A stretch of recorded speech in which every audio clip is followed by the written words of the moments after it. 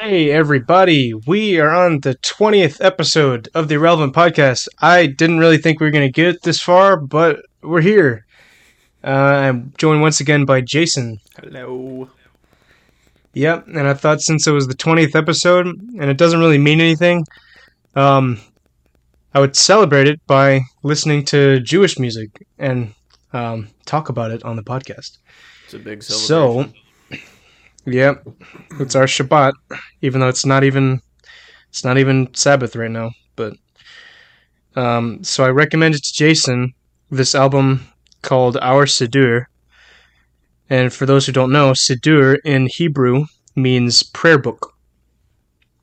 So this is it's an album for Shabbat or Shabbos, and there's songs of praise. Some of them are actually psalms. So if you're Christian, a lot of these are actually these same psalms that you hear at mass, or if you're not Catholic, you might hear them in certain songs that you sing at your whatever your church service is.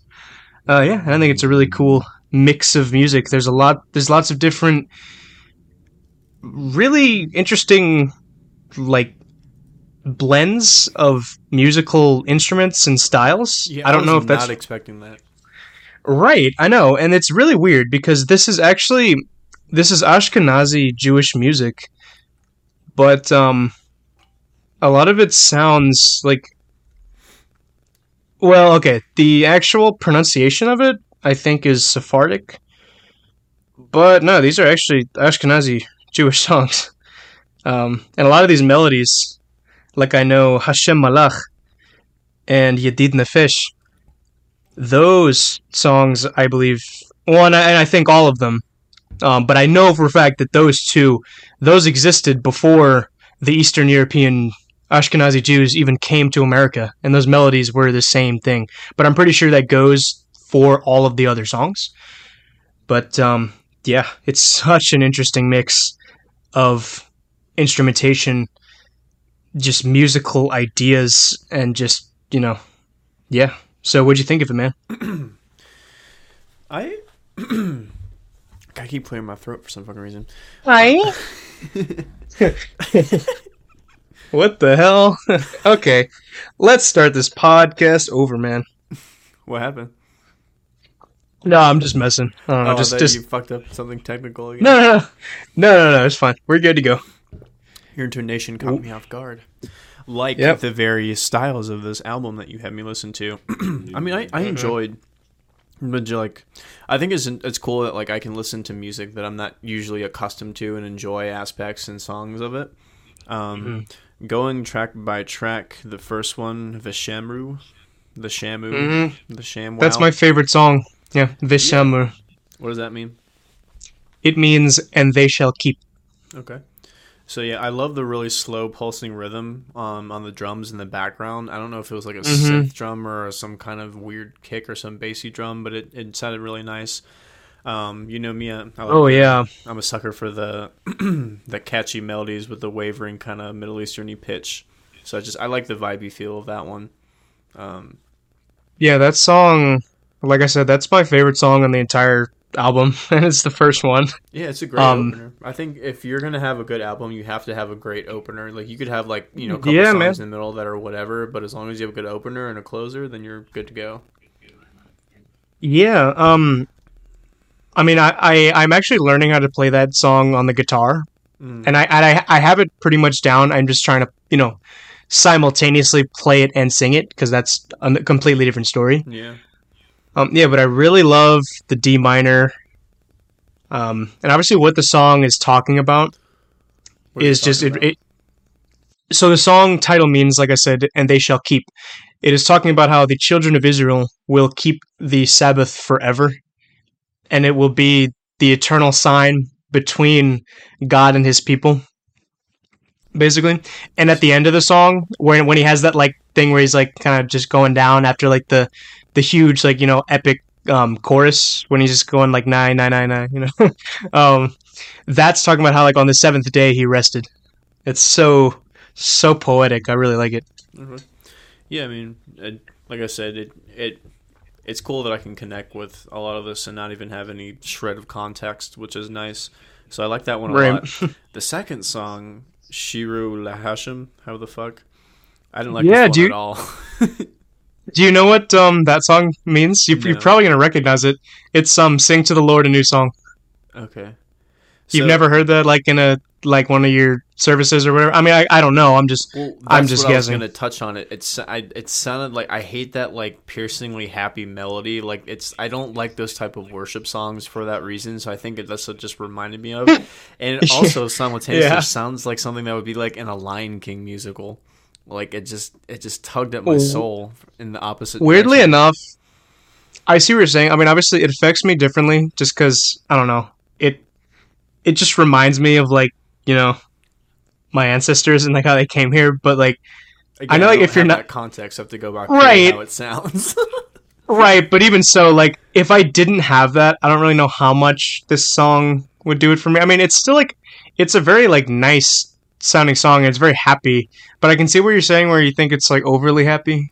Yeah, and that's just a me thing, but like I hate that kind of style. And a lot of worship songs have that style, and I don't know, it just wanes on me. But the Yeah, one that one thing sounded. the one thing that I couldn't really get over, and this is just because of my sense of humor, is like, and they didn't have this on too much of the songs, but just like the accentuated phlegm vowels, they just crack me up. I can't handle it.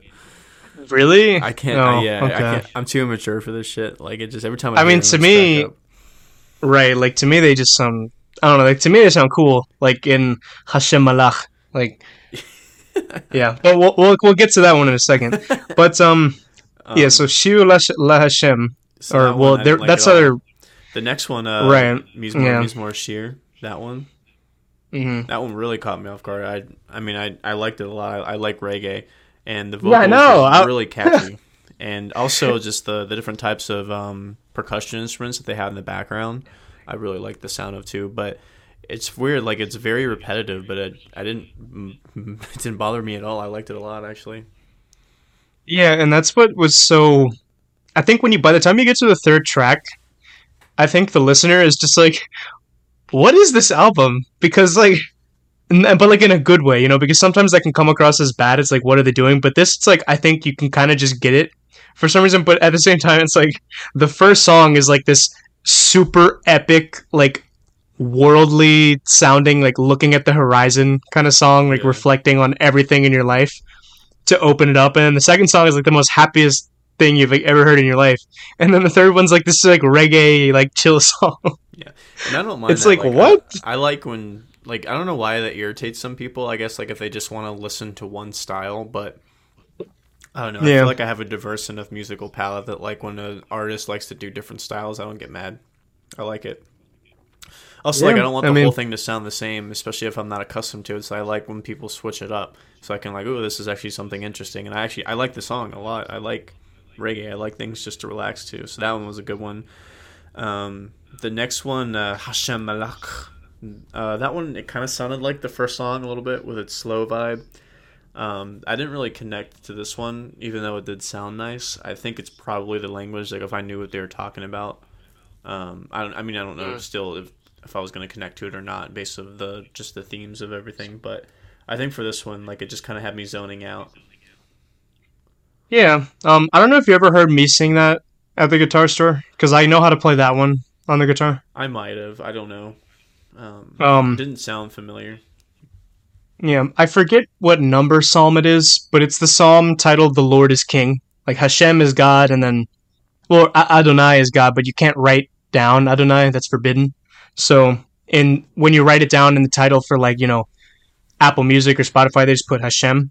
But so it means the Lord, and then Malach means king, so it means the Lord King. But I, there's no to be in Hebrew, so it's just it's assumed.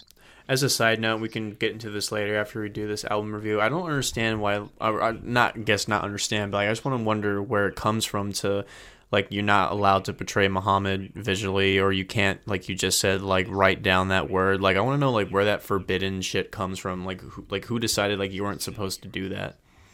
Well, you said you want to talk about this later or now? Well, if it's a simple answer, I'm curious, but if it's going to be So it's essentially all it is essentially like God is so great and like magnificent and omnipotent, trying to trying to render him is like insulting to him because we could never possibly fathom that. So why is saying it different than writing it? That's what I'm saying. Like, it's still portrayal. Like, I hear that word No, and I but associate it in my head like I would if I was reading it. Like, I don't, you know what I mean? no, but the word Adonai, you cannot. Well, it doesn't apply to me because I'm not a practicing Jew. But you cannot refer to God as Adonai unless you're praying, and it specifically means the Lord. Like there, you know how there's multiple names of God. There's like Adonai, Hashem, Elohim, Yahweh, all that stuff. Yeah. So Adonai is used in those like prayer contexts, and so is Elohim. But if you're not praying, you can't say Elohim either. You have to say Elohim. I see. Why that is, and like who instituted that, I don't really know. Because in Christianity it doesn't apply. Because it's basically the idea that we are made in the image and likeness of God, and we do have this like godliness in us. You know, there is this intimate relationship we have with Him. That's why it's like it's permitted. But yeah, I mean, it still continues. You know, in Judaism today, and same with Islam. I mean, I the fear of the unknown, the fucking Voldemort effect. right, but do you think it's cool, or like what what is your opinion about him? Yeah, like saying the name and also like depicting him in like an image. Like what do you think about that? Are you talking about Voldemort or God? Oh God, not Voldemort. I mean, I think it's only cool in the context of like the mystery. Obviously, like you can believe if it has like real world consequences, right? So or if it's just offensive, like I don't know, like I'm not practicing Muslim or Jew, so it's like it's not going to be offensive to me. But if someone was to get like touchy about it, I'd just be like, all right, whatever, fuck you. You know what I mean? But I don't know. I guess it's ominous. Like it has like this is. But again, every time you ban something, it just makes you want to do it. So I guarantee you there's probably a bunch of people that have a notebook filled with fucking Adonai in it just for the fuck. You know what I mean? Like it just invites unnecessary nonsense, I think, and it detracts from the message, honestly. So it's like you make people focus on silly stuff like that as opposed to actually doing what you're supposed to do. But I don't know. That stuff just kind of seems silly to me. Like it seems like it's shit that humans made for no fucking reason, and now it's a thing. Well, I see. Well, to me, it doesn't seem silly, even though I do understand where you're coming from, because it does seem like it's just this, like, it's like, why? Like, who cares? But well, it does have a veil of, like, it's like I said, it's ominous. It's like, ooh, this is like it creates that aura around it of being a word, even though you can say it, but you can't write it. You know what I mean? Like, you can only do it during prayer. So it has that, like, sacredness to it, but it's just a word. Even if you have like whatever your intent is behind the word to make fun of it or praise it, it doesn't matter. Yeah, but it's the name of God. But that's what I'm saying is that context doesn't matter. It only matters in the context of you praying it and saying it, but not writing it down, which is why I think it's interesting. Yeah, well, I mean, I still completely respect like Jews and Muslims in that respect because I like how they never. Like, they will never insult God, and I really do respect that, And if to them, not insulting God is to not say his name, then, yeah, well, sure. Go ahead. I'm sure if you got a bunch of Muslims and Jews in the same room, they wouldn't feel the same way towards each other, but... Well, they don't believe in the same God, but that's for another story. It's more than not believing in the same God. Well, I know. But, oh yeah, I also forgot to mention that Hashem directly translates to the name. The name. The name. Well, it means God in more of like a general sense. I see. Yeah. In the way we understand it. Gotcha. The next track, Mizmor La David. I like the tempo on this one. I like the. It sucks that I wish I was more wordly with my percussion and just folk instruments in general because it's very specific sounding things that like sound vaguely like other instruments that I'm familiar with, but just kind of not quite. So I can't tell what type of drums they are, but they sounded cool. And yeah, neither do I. One thing that I noticed on all these songs actually is the production is really, really well done. I like the whatever mics they use for the vocals and the way they mix the vocals, and then I like how I don't know if you noticed, but they have a nice loads of layered harmonies on the vocals. They have a bunch of layered tracks. Yeah, that's what I mean. Yeah, like going back to the first track, Vishamru, I love that two voice harmony. Yeah. Oh man, that's so pretty. But yeah, this track, Mizmor le David, which I think means like temple to David. I think like referring to King David. It's definitely it sounds the most like Eastern. Yeah, it does. And I love the use of the ode. And yeah, like you said, those drums. I don't know what they are, but just that rhythm. It's so some catchy. like metallic bongo hand percussion thing. I think there's a lot of percussion where I think, oh, it sounds like some sort of metal drum or something. Like I don't know if it's a tabla, because tablas sound very specifically Indian, but it's something close to that. I don't quite know. Oh yeah, it's probably some regional thing. I don't know. yeah. Because I showed this to one of my other friends, and they thought it was like Indian music. Yeah, everything sounds like Middle Eastern Indian music until you really delve deep into what instruments they're playing, because then you look at them and physically see them, and then you can hear the subtle nuances between the actual tone of the instruments. So like the ode sounds different from that Greek bouzouki, whatever the fuck that thing's. I forgot what it's called, but it's whatever it's called. Yeah, but I know what you're talking about. There's different types of like very specific. It's mainly just the note scales are very similar. So that one was cool. The next one, Shalom Aleichem, whatever the fuck. Shalom Aleichem. Aleichem. Which means peace. Peace to you. Peace to you. This one, I couldn't really catch anything specific except for the phlegm thing. It still cracks me up. I liked the beat. It was groovy. Yeah, a little bit groovy on that one. Next one, Hamavir. This one really caught me off guard. It's like a Jewish country bluegrass fucking. Yeah, I was like, what the hell is this? Like, it was like a banjo. Yeah, it really it really never ceases. This album never ceases to surprise you with the instruments and like all of the blends it has and what it has to offer. Because like when you think of like country Jewish music, you're like, what the hell? But it works.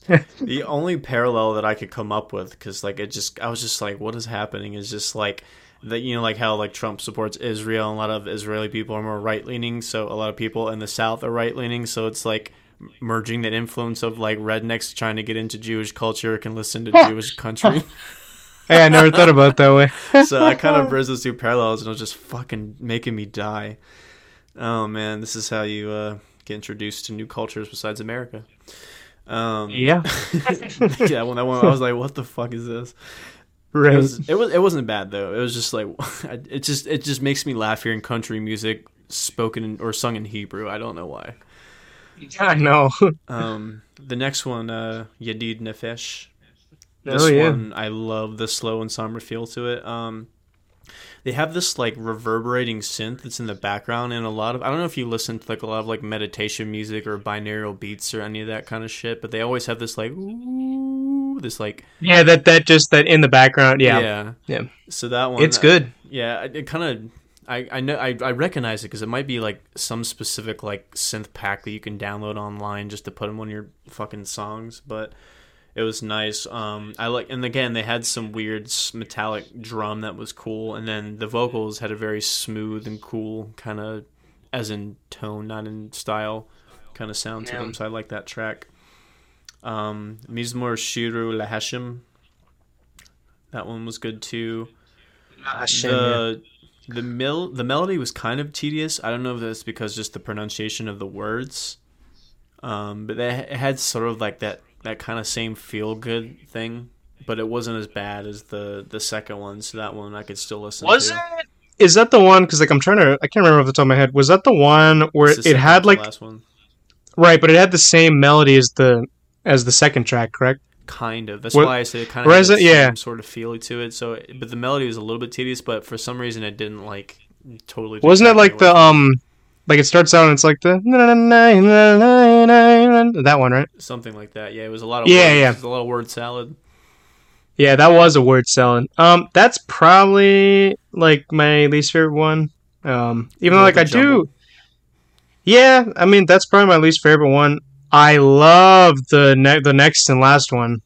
So, Ana Bechoch. Yeah, that one is great. I think was like the last surprise. I kind of figured something was coming because like they have an interesting song, then kind of like a whatever song, then another interesting song, then like a song. It says like I figured this one was going to be something interesting, but I liked like the John Mayer guitar rhythms that they were doing in the background. That was kind of cool. That it was so smooth and crisp. Yeah, I really liked it. Yeah. yeah, some kind And of gravity shit. But the vocals, I didn't really think mixed with this one too much. really, okay, for me, I think it's like perfect, and I must confess, this song does make me cry quite a bit. Really, because the message more or the sound more. The sound, I think it's just epic. Interesting. Actually, let me see. I don't even know. Let me see what it means. It's funny. I've kind of changed my mind because before I played guitar, I knew who John Mayer was, but I just thought he was just like a regular pop guy that just girls like. So I was like, whatever. And then the more I played guitar, I really didn't like get into his music anyway because I didn't like his songs at all. And he just came off as pretentious and just fucking like laid down frat boy. But the more that I play guitar, and I've actually started to learn to play Neon by John Mayer because it's a really hard finger picking song. So it's like I still don't like his songs. I think his songs are boring, but like his actual guitar playing is very good, and so it I don't takes me playing it really. to appreciate it. I'm not really that familiar with him. Like I said, his songs are whatever, but like if you like, I can send you a couple tracks. Like I said, Neon is a great example of, and not like the recorded version because the recorded version is I don't know. He was using an electric guitar and it just didn't fucking sound good, I guess. But then he plays that same thing on acoustic live, and the live version is 10 times better, and you can really hear what he's doing, and he kind of changes up the rhythm a little bit. But Oh, is it really? yeah, so like there's a lot of stuff where he's a fucking really good player and smart musical theoretician or however the fuck, but just makes boring songs to me. Yeah, well, But yeah, I but don't really know that much about style in that last song really reminiscent of him. it. It's looking like this means Ana Bechach means the blessing that can change reality. Huh, wow. That's kind of a cool title.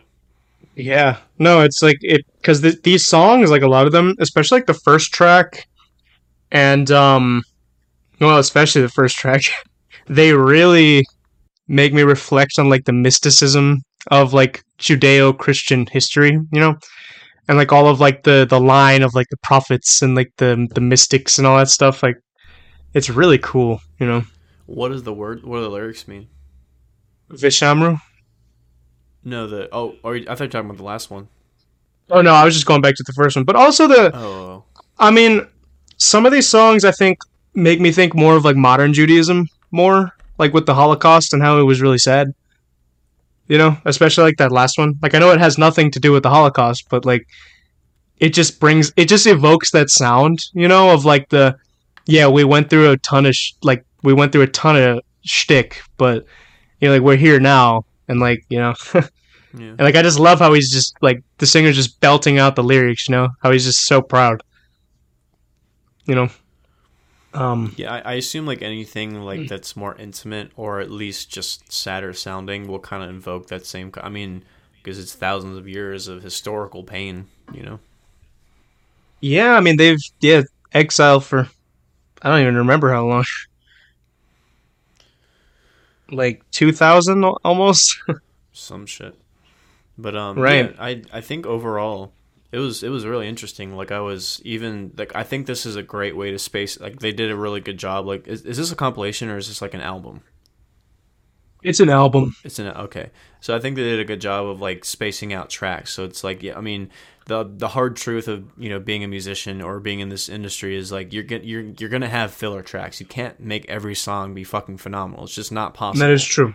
So That it's is like you're true. gonna have songs that like you're not quite proud of, but they don't sound bad. You're still giving it your attention. You're not just lazily making it, but like it's just not gonna have the same impact as other songs on your album. So if you're smart and do it like they did it, you put those songs in between the fucking interesting songs. Then the impact makes it harder as opposed to having them like all the way like you have like two good tracks in the beginning and then the rest of the album is kind of boring and then you have one good track at the end. You know what I mean? Like it's a good spacer the way they did it. Yeah, like a lot of stuff, like a lot of albums tend to do that. Yeah. Like, but what was your favorite song on the whole thing? Ooh, honestly, I think it's either the reggae song or let me see.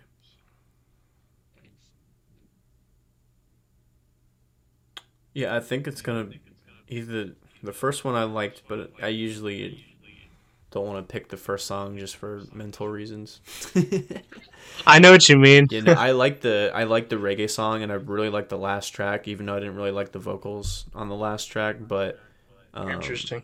but yeah, I think because like those are the ones that stood out to me in the best way, and I like the catchiness of the reggae song too. Because there's a lot of reggae songs that just have the da, da, da, and then whatever bullshit. It sounds the same as everything else, but it's the catchiness of your melody that really makes a good reggae song. It just makes you just Mismo, she. Yeah, it's a good melody. So, and like I said, the fact that it was repetitive, it was still great. Yeah. Yeah. Oh, another one that really makes me reflect of like the mysticism of like the Judeo-Christian history is the fourth track, Hashem Malach. Oh yeah. Just because it's a sort of reflection on like God and how like the song's basically just it's just talking about how awesome God is and how he like deserves the highest praise and like the all of like the good shit. It's really cool. Do you I used to know about this topic briefly. I kind of read like a Spark Note synopsis of it, but you're talking about like Jewish mysticism. Do you know anything about like the Kabbalah? I think it's what it's called. Kabbalah, some shit like that. You know what I'm talking about? Kabbalah, I think it's called. I wouldn't know. It's like some sort. I don't know if it's like a specific doctrine or like old archaic texts or not. It's basically like Gnostic, fucking Jewish doctrine, or it's like an ancient Jewish philosophies and mysticisms. But I can't remember what specifically it is, and I was trying to get back into it because I like that kind of stuff. But I don't know if you had any reference of it. I mean, I can make an educated guess that was probably Jewish heresy that was like condemned by the prophets and not the prophets, sorry, the like the high priests at the time. But I that's just my educated guess. I don't know for sure. I'll give you the Wikipedia version. So it's Kabbalah, Kabbalah. Oh, Kabbalah, yeah. Yeah, so it's literally a reception tradition or correspondence is an esoteric method, discipline, and school of thought in Jewish mysticism. So traditional Kabbalist in Judaism is called a Mekubal, Mekubbal, and the definition varies according to the tradition and aims to follow it from its original medieval Judaism to later adaptations. It's a set of esoteric teachings meant to explain the relationship between the unchanging eternal God, the mysterious Ein Sof, the infinite, and the mortal fruit universe, God's creation. It forms the foundation of mystical religious interpretations within Judaism. Yeah, no, I haven't really heard of that, but that does sound quite interesting. Yeah. Did you look up? I'm sorry, I'm bouncing around, but this topic always makes me. I like this kind of stuff. Is the Opus Dei? Did you look any of that stuff up? No, I didn't. Oh, you suck. Yeah, I do. I will eventually. It does seem interesting. I'll give you that. I always find it fun. I like the differentiate. I mean, obviously with religion, there's fucking millions of variations and differentiations from region that you're living in, really, or regions that you live in. But I like the little like diversions or like the more secretive ones, or the ones that not that many people know about within it. Yeah, like I mean, are you familiar with all of like not that part of like Catholicism, but like the actual different like Catholic churches there are? Because there's more than just the Roman Catholic Church. No, not like again, it's only like stuff like limited to like esoteric or teachings or cults or just specific organizations within the religions. Like I don't really have a because that's not right. Because that's not what I was talking about. But yeah, so then you know. But you actually would probably really like some Byzantine Catholic music. A lot of that is from like the Near East, like Turkey, well, like way long ago, Turkey, Greece, and like all of those like Mediterranean Near Eastern countries. It's really good stuff. I assume it's pretty similar. Well, not like similar, but like you hear a lot more of the traditional, like I think it's called the bouzouki, or more like hand percussion stuff like that. It's a little bit more flavored. No, it's not. It's not like folk music. It's like liturgical music. Oh, in the sense that like Gregorian chant is liturgical music. Does it sound more medieval? No, no, it sounds more Eastern, Okay. but it's like a different kind of Eastern. It's a Greek kind of Eastern, if you know what I'm saying. Where like it doesn't sound Arabic, but like it kind of does, but like not really. It's kind of that's what makes it so interesting to me. Yeah, it's like 'cause I've listened to some Greek bands that, and like I've heard some traditional folk music from Greece, and it is very similar. I mean, regionally they're even similar because they're just close together, so they have a bunch of influence. And Right. obviously, the same thing with like where the modern guitar comes from was like the Ottomans bringing it to fucking Spain. So a lot of places in Turkey, like where especially like in Egypt, like the ode and all that shit, like that's basically the preface of what was the regular guitar. Obviously, with a bunch Does of variations over the years. the ode comes from Egypt? I think I can't remember if it's a fucking very old instrument. Like I can't Not remember if it bad. or if it originates in Egypt or if that's just a specific one or if it originates in Turkey. It's in one of those two places, and then I know that the Turks brought it over to Spain, and then that's what What basically was the preface of the classical guitar, or they called it the I can't remember what they called it. I think Baroque guitar or a specific type of lute. I don't remember what it is. something like that. Yeah, But isn't the ode? Because I thought it was like derived from Arabic culture. Am I wrong? it is. But I don't. What I don't know though is that if the Arabs got it from the Egyptians, that's what I don't remember. If it's an older, if the Egyptians had like a similar instrument that was older, because before they had frets, it was all fretless. So it's like you could change the intonation of the note with your hand depending on where it was. I don't know if the Arabs got that from the Egyptians. It's just been fucking forever since Yeah. I've learned it. Oh, do you know the name of that Egyptian flute? It's so pretty sounding. Fuck. I want to get one of those. They're so awesome. Dude, there are so many fucking types of flutes. Every country's got a goddamn flute. It's hard to remember. Right, but it's like specifically the Egyptian one is so sound, and it's like so obvious that it's Egyptian. Wait, I let me think look this is it up. the let me look it up because I think it's a long one, right? Yeah, I think so. Egyptian flute. Oh, the ney is what it's called. The ney. The Ney. Yeah, the ney. Let's see here. I It's have also like a used oh yeah, it just in. looks like a fucking wooden flute. Yeah. It says used in like Egyptian and Persian music. Yeah, okay. I Yeah, I need to mean get flutes me are one of interesting because those. it's literally dependent on how big and wide and material and whole, you know. There's different sounds even from different sizes of wooden flutes. But yeah, I like every I have like one of those shitty like tourist ones that you can get at like whatever native store or like airport if you're in South America, like the ones that aren't Right. like tuned to anything. It's just like a fucking they drilled holes. So I've been trying to play it, but I like this. It's hard. It's not easy. Anything you do with your Mm, mouth is not easy, and that goes with every line no, of work, whether it's singing or it's sexual. It's just difficult. I knew Or you if were it's gonna say that. instrumental. Right, but man, I want to get an ode and a nay, and then Fretless my life instruments are will. hard to play, man. You can't just jump into it. Well, fuck it. I want to learn because like the ode is so badass. I love it. Yeah, it's a cool sound, and I like. I mean, the closest thing you can easy is like a fretless bass, and you can. They have most of them have markers on it, so you can slide around. Um, Hmm. so it's kind Well, of similar. what are the benefits of a fretless guitar?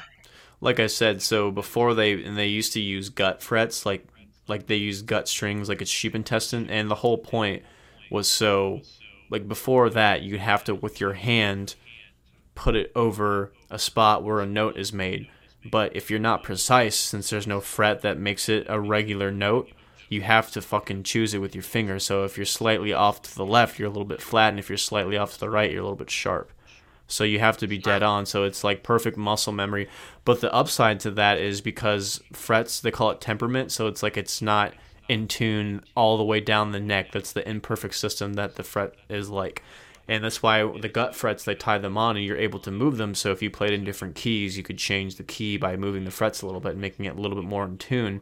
But with the fretless, you could do that with your fingers if you were really good. It was super difficult to do, but you could basically play in a bunch of different keys. And also, since they're fretless, you could do microtones, which is more common in Eastern music. So you can do the semitones between the notes, which is not possible to do on frets unless you put it in some weird tuning and fuck around. You know, you have to do a lot of tampering to get those kind of extra notes. Oh, I see. So it's like Hmm. it was an imperfect system that you could control yourself, and they tried to make it more manageable, but also made it an imperfect system by putting frets on it, because now you're limiting the note to where it is, and it's going to be different. The closest thing is they make this, not that many guitar makers do it because it's expensive. They call it true temperament frets, where it's like a squiggly line. It's not a straight line. It's supposed to be a more accurate representation of where the note should be. Because if you go in your guitar and you tune whatever strings, and then you go down the fretboard with your tuner still on, it's gonna be sharp most of the time. Yeah. So that's just the best thing you can do is tune it and then intonate it from the bridge and try to get that happy medium where everything kind of sounds in tune, as opposed to one key sounding off, or one key sounding really off compared to some others sounding really in tune. So that's kind of the compromise. I see. Yeah, I just want to get an ode, man. They're fun. I know there's a company called Rusbeck. I don't know if I was mentioning them to you before, but they make a bunch of type of traditional instruments like harps, lutes. I think they have a sitar too, also a balalaika, which is like a Russian ukulele. But I think they sell ouds on there, and they're like $500-$600. Like, they're not super expensive. Oh, I see on Amazon I can get one. I can get an ode for 300. Yeah, they're not. Yeah, they're not super expensive. They're basically like, a regular cheaper classical guitar would be, except they're made a lot more difficult. I think it's like pressed wood in a bowl shape, like panels of wood together. So it's like, Yeah, so it has a really interesting shape. Like,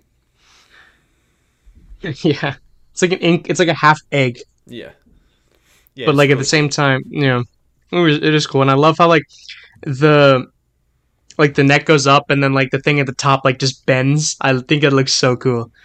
Yeah, and I watched the reason why I have this baseline knowledge. There's a guy on YouTube. You actually should follow. He doesn't do like Spanish. Well, he does some Spanish style, but he's like a classical guitar nut, and he Yeah. probably has like a bunch of music degrees studying classical music, and he's like knows a lot of the history. And he had a video with Rob Scallon called like the history of the acoustic guitar, classical guitar throughout the ages, and that's kind of like where I kind of did a basic synopsis of whatever the fuck I just said.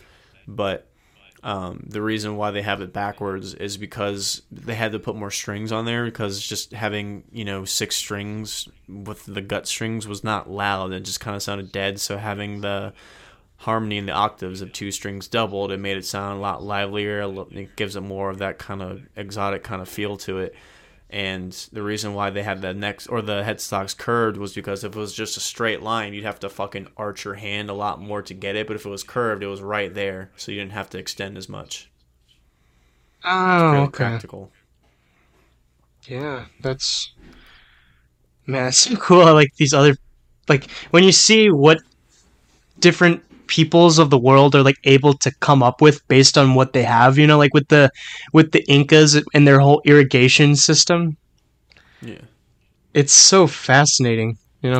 It's more fascinating that we really don't have a good understanding of, like, not even just who invented it, but like how they actually did it. Like, there's a lot of things that our ancestors did that we have no fucking clue how they did, and a lot of it's postulating. Like, we don't, like, there's people that sit on a dogmatic throne and publish textbooks and say this is the most likely reason why they did this, or this is hypothesized how they did it, when it probably isn't close to being true. And I think a lot of like new information about Egypt is proving that, how it's like they have no fucking clue how they built this. And also like all the shit at Machu Picchu, like how they got those rocks up that fucking huge mountain from another mountain across a river, like, the pieces aren't really adding up. So I think it's kind of cool that we're just now kind of discovering that we're a little bit more advanced than we thought we were a couple thousand years ago, but not getting into like the fucking ancient aliens territory.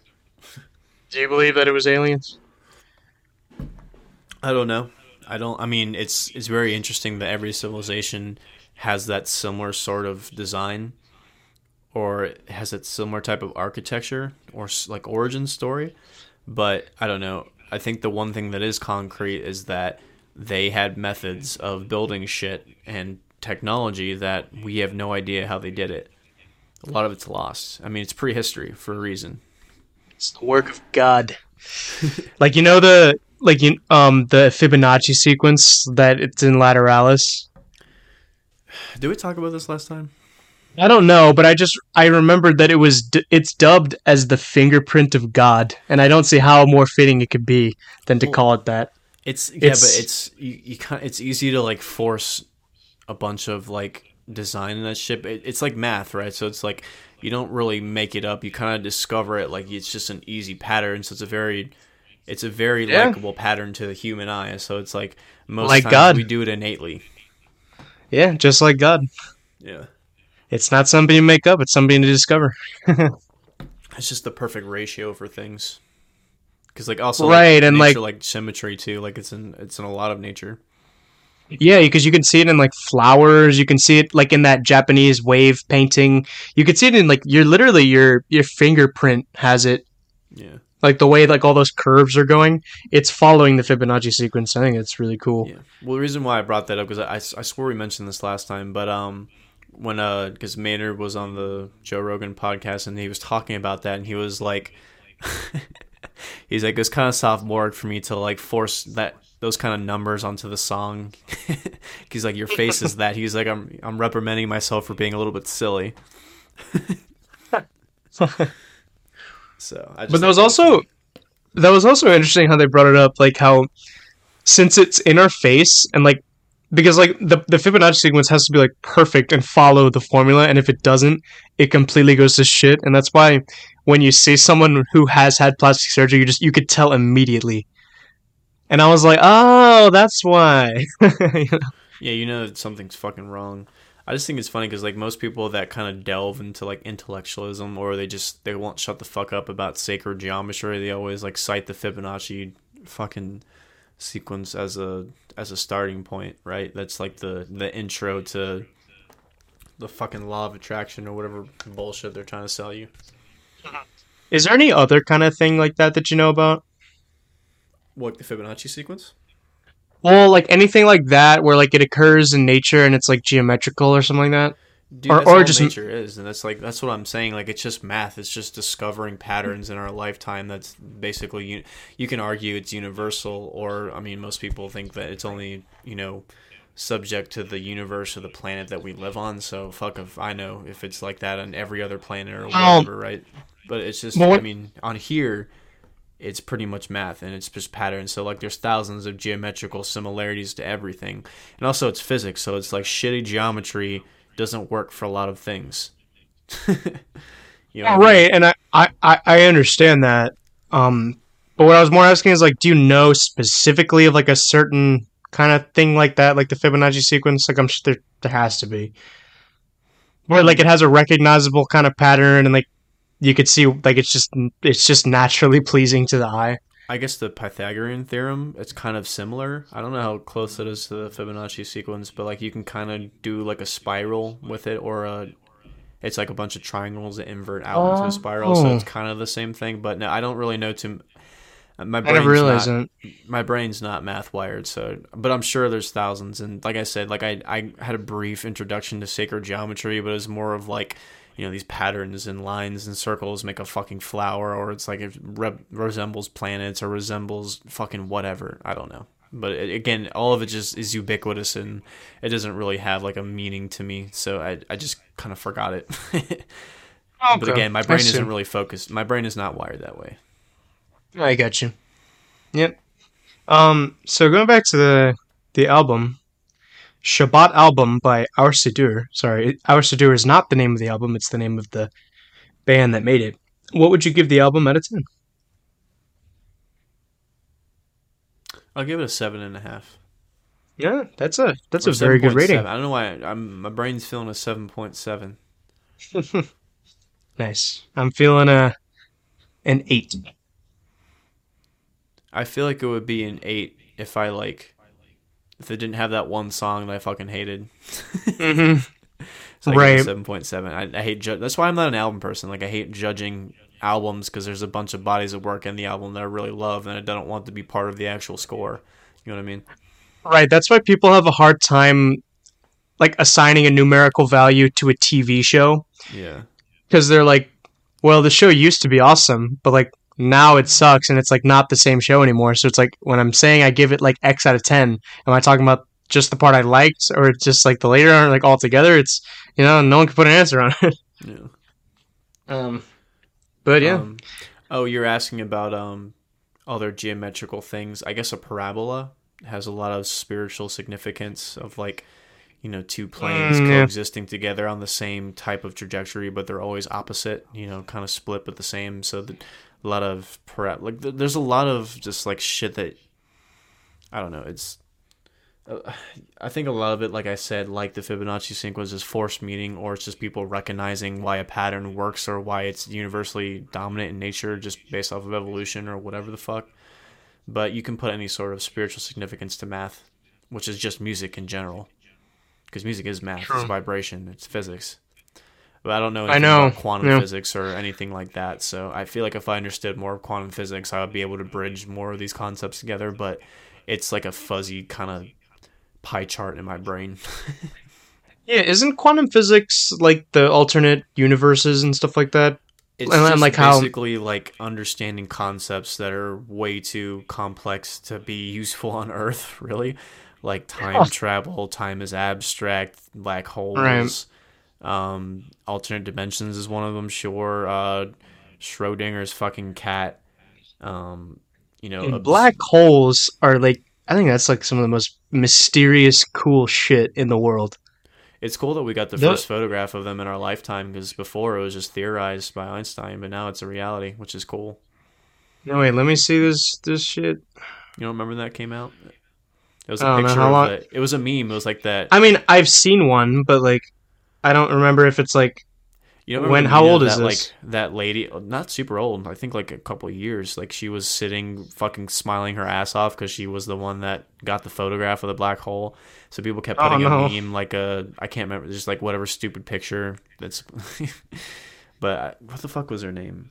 I can't remember what her name was, but she was some. I don't know if she worked for NASA, but she's some fucking scientist that found it. Let me see. Is it this like Her name is blackish orangey one? yeah, but I can't remember. It was Katie something. The fuck was her name? Yeah, it looks. It's like really glowing, a lot of light, and it almost like it goes up and it makes like an arc, and then it comes back down, Yeah, but like over the circle. Yeah. Yeah, I'm specifically talking about the picture of her. Oh, Katie Booman, that's her name. So like if you type in Katie Booman, like it'll show the picture, like it's on her laptop and she's fucking like cheesing out. Black hole meme. Yeah. Ooh, I looked up that, and then it brought up like this one meme is bringing up the connection between the black hole and the Eye of Sauron. I was like, ooh, yeah, I Yeah, never it thought looks about it like that the Eye way. of Sauron. That is badass. Yeah. Yeah. So the fact I mean, I don't know if black hole. I mean, I'm sure there's something to do with quantum physics, but yeah, like there's also the theory of like living in a matrix or string theory or dark matter, all that shit. What is string theory? I've heard of that one like a billion times, but because I know what the other one you mentioned was, but the string theory I don't remember that. Well, it's kind of similar. Like they call it the guard. Like this is specifically referring to dark matter, and that's what that one that particle collider in Europe that everybody was freaking out, thing that causing the Mandela effect. Like they're searching for this particle that makes up a lot of the universe. It's like antimatter, dark matter, and they're trying to collide a bunch of different shit to find it. But so that's a theory that's kind of like the backbone or source ingredients for our universe. I think it's kind of a similar premise with string theory, where it's like a bunch of these, some sort of not material, but some sort of particle that basically has to do with vibration and time and how basically our universe is originated. But again, since time is theorized to be abstract, you don't know when it fucking started. If it's just has always been or if it keeps going, blah, blah, blah. You can answer that philosophical question for the rest of your life. But it's just a bunch of like theories like that's been kind of like the black hole, where it's like we're pretty sure it's there, we just can't definitively prove it, and they're looking for it. Yeah. I know I've been asking so many questions, but it's just because this stuff is like so fascinating, and I don't really know much about it, but like It's hard to get into because, like I said, I can imagine. Yeah. it's a lot of people's opinions on it. It's a lot of theories. It's a lot of math. So it's like you can't really understand it till you understand the math, and that's just fucking impossible for me. But Right, I but don't know. what was the one? Yeah, but like all of that stuff with like the dark matter and the antimatter, I'm like, what is that? That is sounds really, really juicy. Yeah, so they're But also, I like, wait, think wait. they're Also, don't. Isn't it like we don't really know what dark matter is? We just kind of guess. Like we know that there's something like kind of like it or something. I may be wrong, but I think it has to do with black holes. I think it's something about like why they're existing or what they actually are. But let me do a quick little search here. I think it's specifically relating to black holes. What is dark matter? This is where I wish I could retain more information. Yes, it's a component of the universe whose presence is discerned from its gravitational attraction rather than its luminosity. So it does have to do with black holes. Oh yeah. Makes up 30.1% of matter energy composition of the universe. The rest is dark energy. So maybe it's just also part of what makes up the universe and I guess how it reacts with black holes. Some shit. Interesting. It does not absorb light because it doesn't interact with the electromagnetic field. So that's what makes a black hole a black hole. Well, Not it's interacting with the electromagnetic field. I'm I'm making educated guess of why correlates to a black hole. It's hard for me to fucking look on the fly, but I think that's what it is. But it makes Right. sense, right? Yeah, I mean, because aren't black holes like they're like the opposite of light essentially? Because like Well, because like you said, like they don't absorb any light. They like Well, you if know I'm they reading this correctly, if they're bridging dark matter to black holes, it like it just said, it doesn't react with the electromagnetic field at fucking all. So it's like it doesn't even emit radiation. oh yeah, It's just because a without fucking radiation, there's no light. I guess so. yeah. Because I don't know what Einstein said about it, but I guess before I was looking into the shit, mind you, it's still infantile. But I just assumed like it was just like the Nice abundance of reference. nothing or like the absence of everything, like, or it's just something weird with the gravity where it's some gravitational fucking anomaly that just sucks you into some other dimension or just sucks you into nowhere. Like it's hard to grasp where nowhere is. And also, like, if you like philosophically, if you don't believe in nowhere, you have to believe in somewhere, you know what I mean? Or it's Right. Well, because I'm actually that gets into like logic because where with like the does nowhere exist where it's like well is nowhere a place? Yes. Like therefore it is a place, but it's not nowhere. Like it's not nothing. Yeah. But it's really complicated. I'm actually kind of curious to know this because I remember when I was growing up religious, I had a weird time thinking about it and just like the concept of space and other like planets and dimensions and stuff like that. Like it's a weird Right. thing to think about because it's not really talked about too much theologically. So it's like is the whole and like you have to think Oh, it like is. But I mean, well, I don't know like how you were taught, but go on. well. What I'm saying is like there is some mentions of everything, but like like there's some like religious people that believe the world's 6,000 years old, or there's no It's mention of flat. dinosaurs. There's, Yeah, you you know what know. I mean. So it's like Right. I don't Oh, know where yeah. that religious knowledge extends to because it doesn't mention other planets, does it? Um,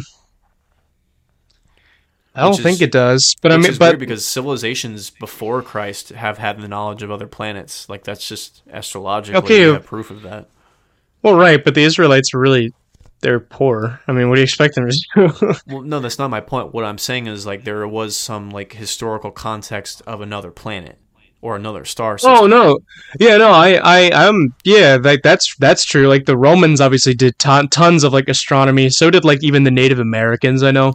Right, so that's what my point is. Like, there's not too much about like other places besides like heaven, earth, and hell. You know what I mean? Right. I mean, they know like the stars and they know what that is, but like, yeah. But at the same, because like that was in the time when like they didn't know that like certain stars you would see or that you might see in the sky were planets. But Um. that's my whole point. So it's like because like they had that limited information back in that day, there wasn't really a specific theory about it. So it's like in the modern times where we go out exploring space, like That's why I'm just like I was always interested in the concept of like, like what is the extent of creation? So it's like, did it just stop on Earth, or did he like mess around with other planets, or what is the laws of space? Like, you know what I mean? Like it was always interesting Yeah, to me like to where that extended to. is like the universe infinite, or it's like I think I might have heard that like it's kind of like an oval, but like I don't remember if that was true or not. Well, that's what they're saying. I mean, just in layman's terms, the it's always expanding, right? And like I said, because time is abstract, it's either like it never had a starting point; it just always was. So it's like in my head, it's like what makes more sense? Did nothing come from nothing, or did nothing come from something, or did something come from nothing? You know what I mean? Like it's a concept that we're never gonna wrap our heads around, really. The Yeah, that's where origin. faith. That's where faith comes in. Right, but it's still like it's still just No, interesting to think about in that context of like like absolutely. so it's like, did nothing create God, or was God always there, like the universe? Like there's a lot of parallels that kind of bridge. Oh yeah. Well, the teaching on that is that obviously God is. I mean, he always was there, but. Right, so that's what I'm saying. It's But abstract, but like kind of like well, the right, universe. exactly, and like the reason that like why he can be very hard to understand in like his act is because he is outside of time, right? So like he doesn't think in the same way that we do, obviously, because he is outside of time. And like we can't. I mean, we can think to ourselves like, being outside of time is probably a lot different than being inside of time. But we can kind of go like, yeah, I mean, there probably is a bunch of stuff going on that's like beyond our understanding. I mean, But obviously, we like can, yeah, time but is a we, very man-made concept, so it's like not even just like the theory it's of time. scientific, yeah. Yeah, so obviously, like different. I mean, people always make a big deal of like, like if you go into space and just depends, like our day is just basically the movement of the sun over the earth, or like the gravity. You know what I mean? Like there's a bunch of different types of correlations that we constitute to time, but just as an actual thing, it's just so abstract. And I don't know. I know like in terms of motion, it's different. Like in space and farther away from Earth, it's like if you're higher, you go faster than you are closer to the Earth. That's why like intercontinentalist or those like nukes that fucking go into space and then drop back down, they can fucking travel thousands and thousands of miles a lot quicker. Yeah, that's what's so interesting because like there's certain parts of like the universe where like we don't know if the rules of like if the laws of physics like would even apply to them. Yeah, that's what I, I'm saying. that's A lot what's of our shit so is based in Earth. I know, yeah, that's so fascinating. But I'm just saying, like, Um, just in general, like what you think about just like the creation of other things, like other planets, or like, do you believe in like life out there in the world or in the universe, I should say? I mean, even if there is, which I mean, like, yeah, there might be. I don't think there is, but I'm not like completely closed off to the idea that there is. But like, I personally like don't really see how that would contradict anything in like my faith because like No. he It's did. not meant to contradict. I'm just saying, do you think it's interesting? Because, like, I mean, obviously, Oh, like, there'd definitely, be no use definitely. for it. Like, why? Like, who would care about? Like, why would like God tell people on Earth about life on another planet? You know what I mean? Like, and I don't think why. I don't see why it'd be relevant. And then if it's from the man-made concept, and they just didn't have the perspective back then.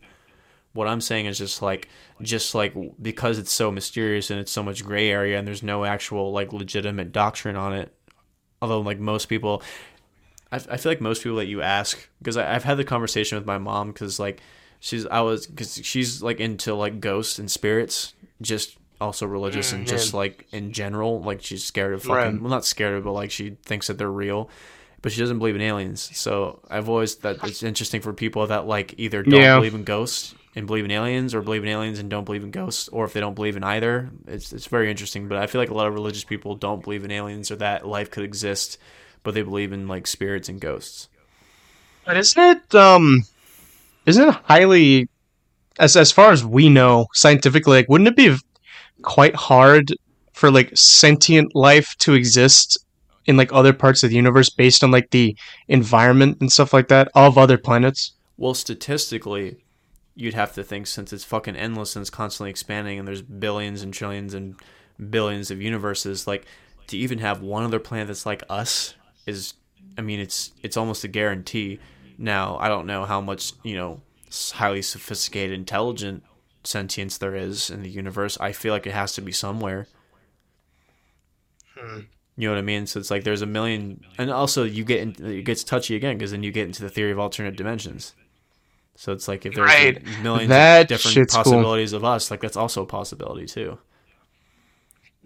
Yeah. Because it's But you just were asking endless. me like if it's like I think it's interesting. Oh, absolutely, I think it's interesting.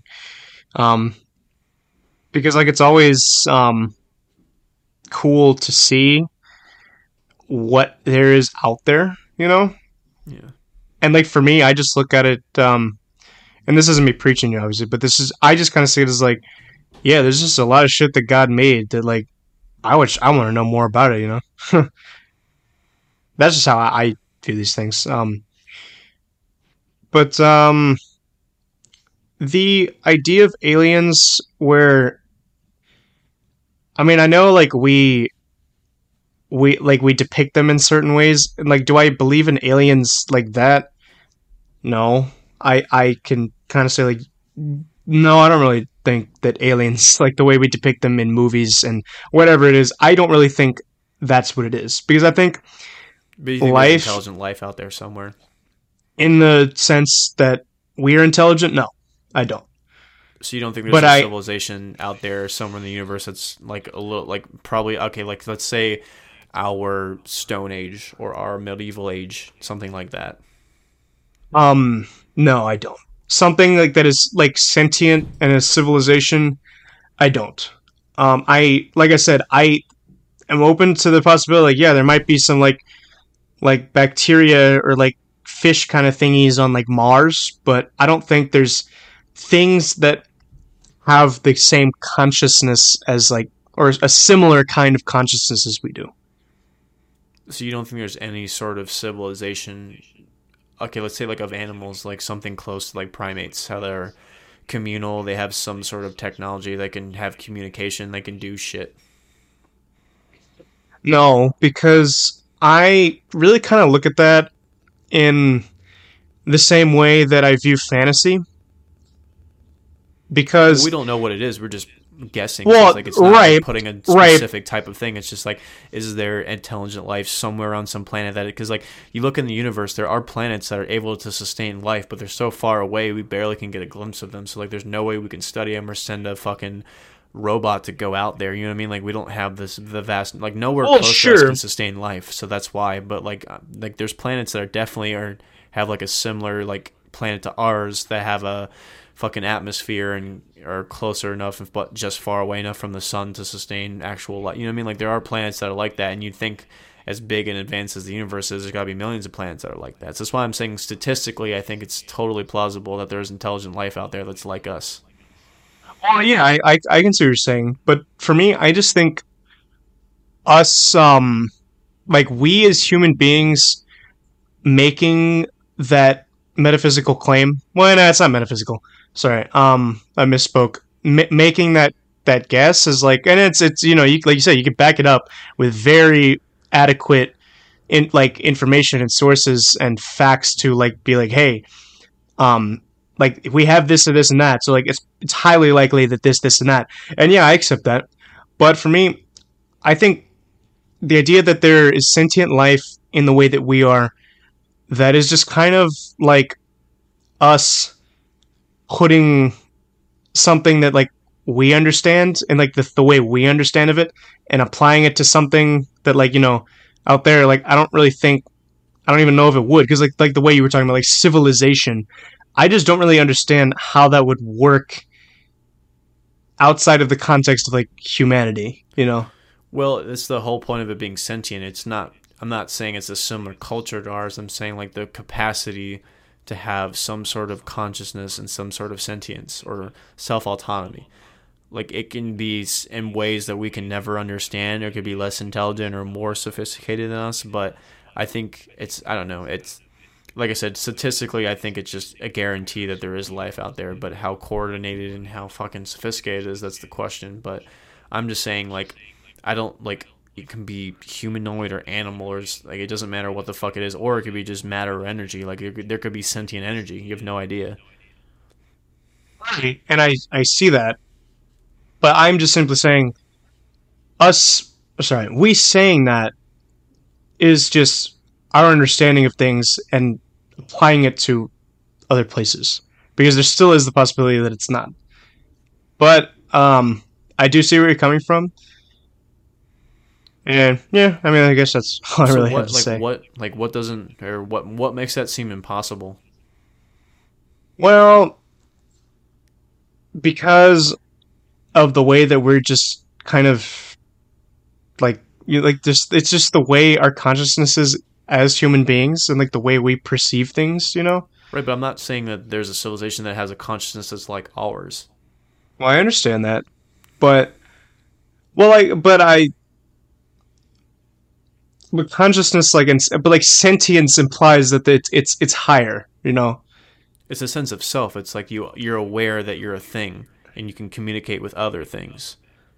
Right, but are you saying, like, so does like a fish count as a sentient being? So if there's types of fish that can communicate with other types of fish, then sure. But if there's fishes that are just fucking stupid and they just, like a goldfish, like the 3 seconds of memory and then they're gone, then no, because they don't understand.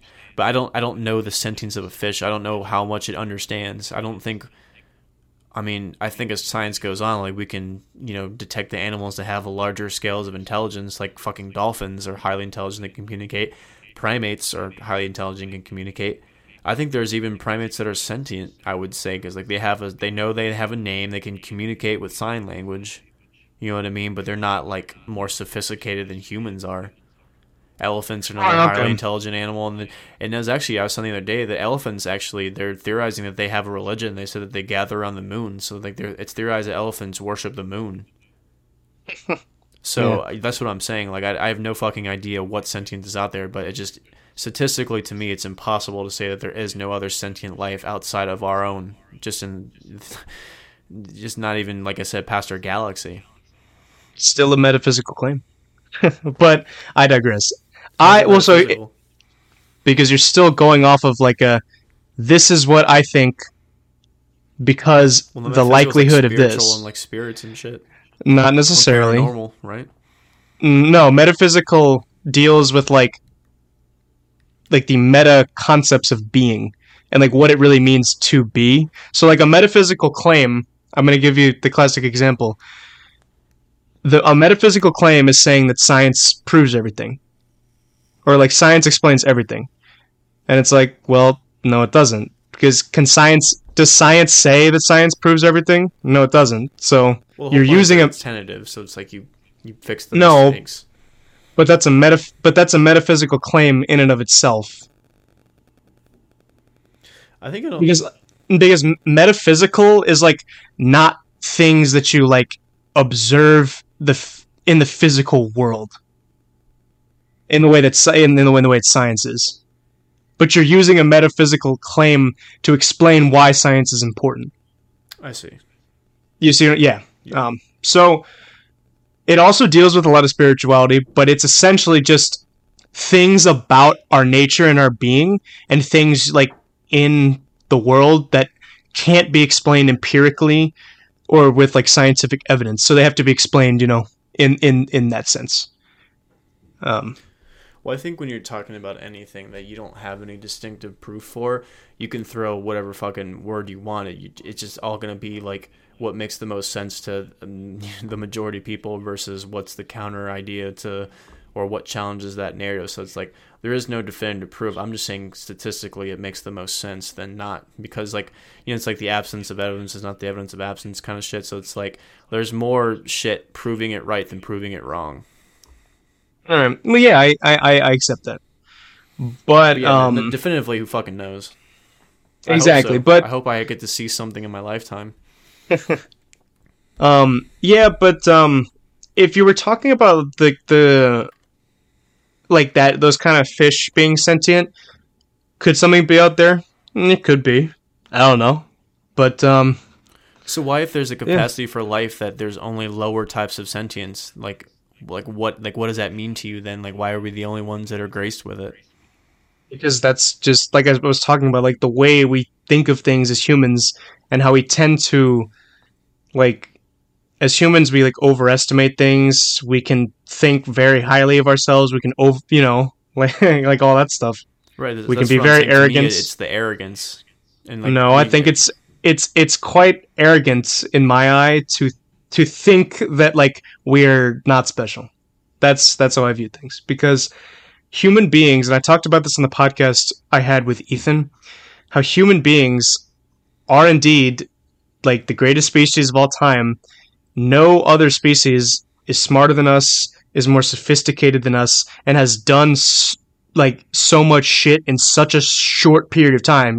Because like the universe has existed for like what, like 4.6 billion years or whatever it is, and we've done this in just like 4,000 years or like however much it was. I don't remember, but yeah, that's not a lot of time. But we've still done all of this stuff. Where it's like, is there any other recorded anything like this? No. Yeah, but that's because there's nothing else to base it off of. This is it. We only have evidence of stuff that's happened on our own planet, and that even that we barely understand. We barely understand the ocean, and we're just now we've only been in space since what, the fucking 60s, and there's people still alive today that, well, I mean, they're fucking old, but like there's people still alive that have been around before we went to space. Yeah, that's true. So it's like, that's what I'm saying. It's the arrogance, or it's like the fear that we're alone, or that we're smaller, and we're less insignificant. We're more insignificant than we think we are. But yeah, on this planet, there's nobody that's like us for sure. But to say that like we're the only ones in the fucking universe, I think is an arrogant statement. That's like that. I just don't really see how it is. When, like I said, there's nothing really, like, because there is no definitive proof that there, and like you said, there is like you said, there's a good case you can make for it, but it's that there is life outside of this planet, but it still is a metaphysical claim. Well, Because right, yeah. because I heard this one argument, like how it's like living on Earth is like living in a puddle. You didn't know that there was like a whole ocean out there, and it's like, yeah, but well, how do you know that the ocean is of evidence thing? Like you right? only know But the they scope of what you know until you know what you don't know. You know what I mean? Like that's right, what I'm but saying. It's an arrogant claim to make that when we have no definitive proof either way. we're still using an example, and like, how do you say, like, when you, well, like you're using like a simile with things that we understand, and it's not like, because you're still using it in the concept of like a pond in an ocean, and it's like, well, we know what those things are because those are on our planet, and like I know, like I'm not really sounding very good, but it's basically it's just using things that like we know to explain this other thing. I'm not explaining myself very well, but I'm trying to just get an understanding. So because we don't know it, then it doesn't exist, or because we don't know it, we don't no, know definitively what happens out there, that we can't say that it does exist. Is that what you're saying?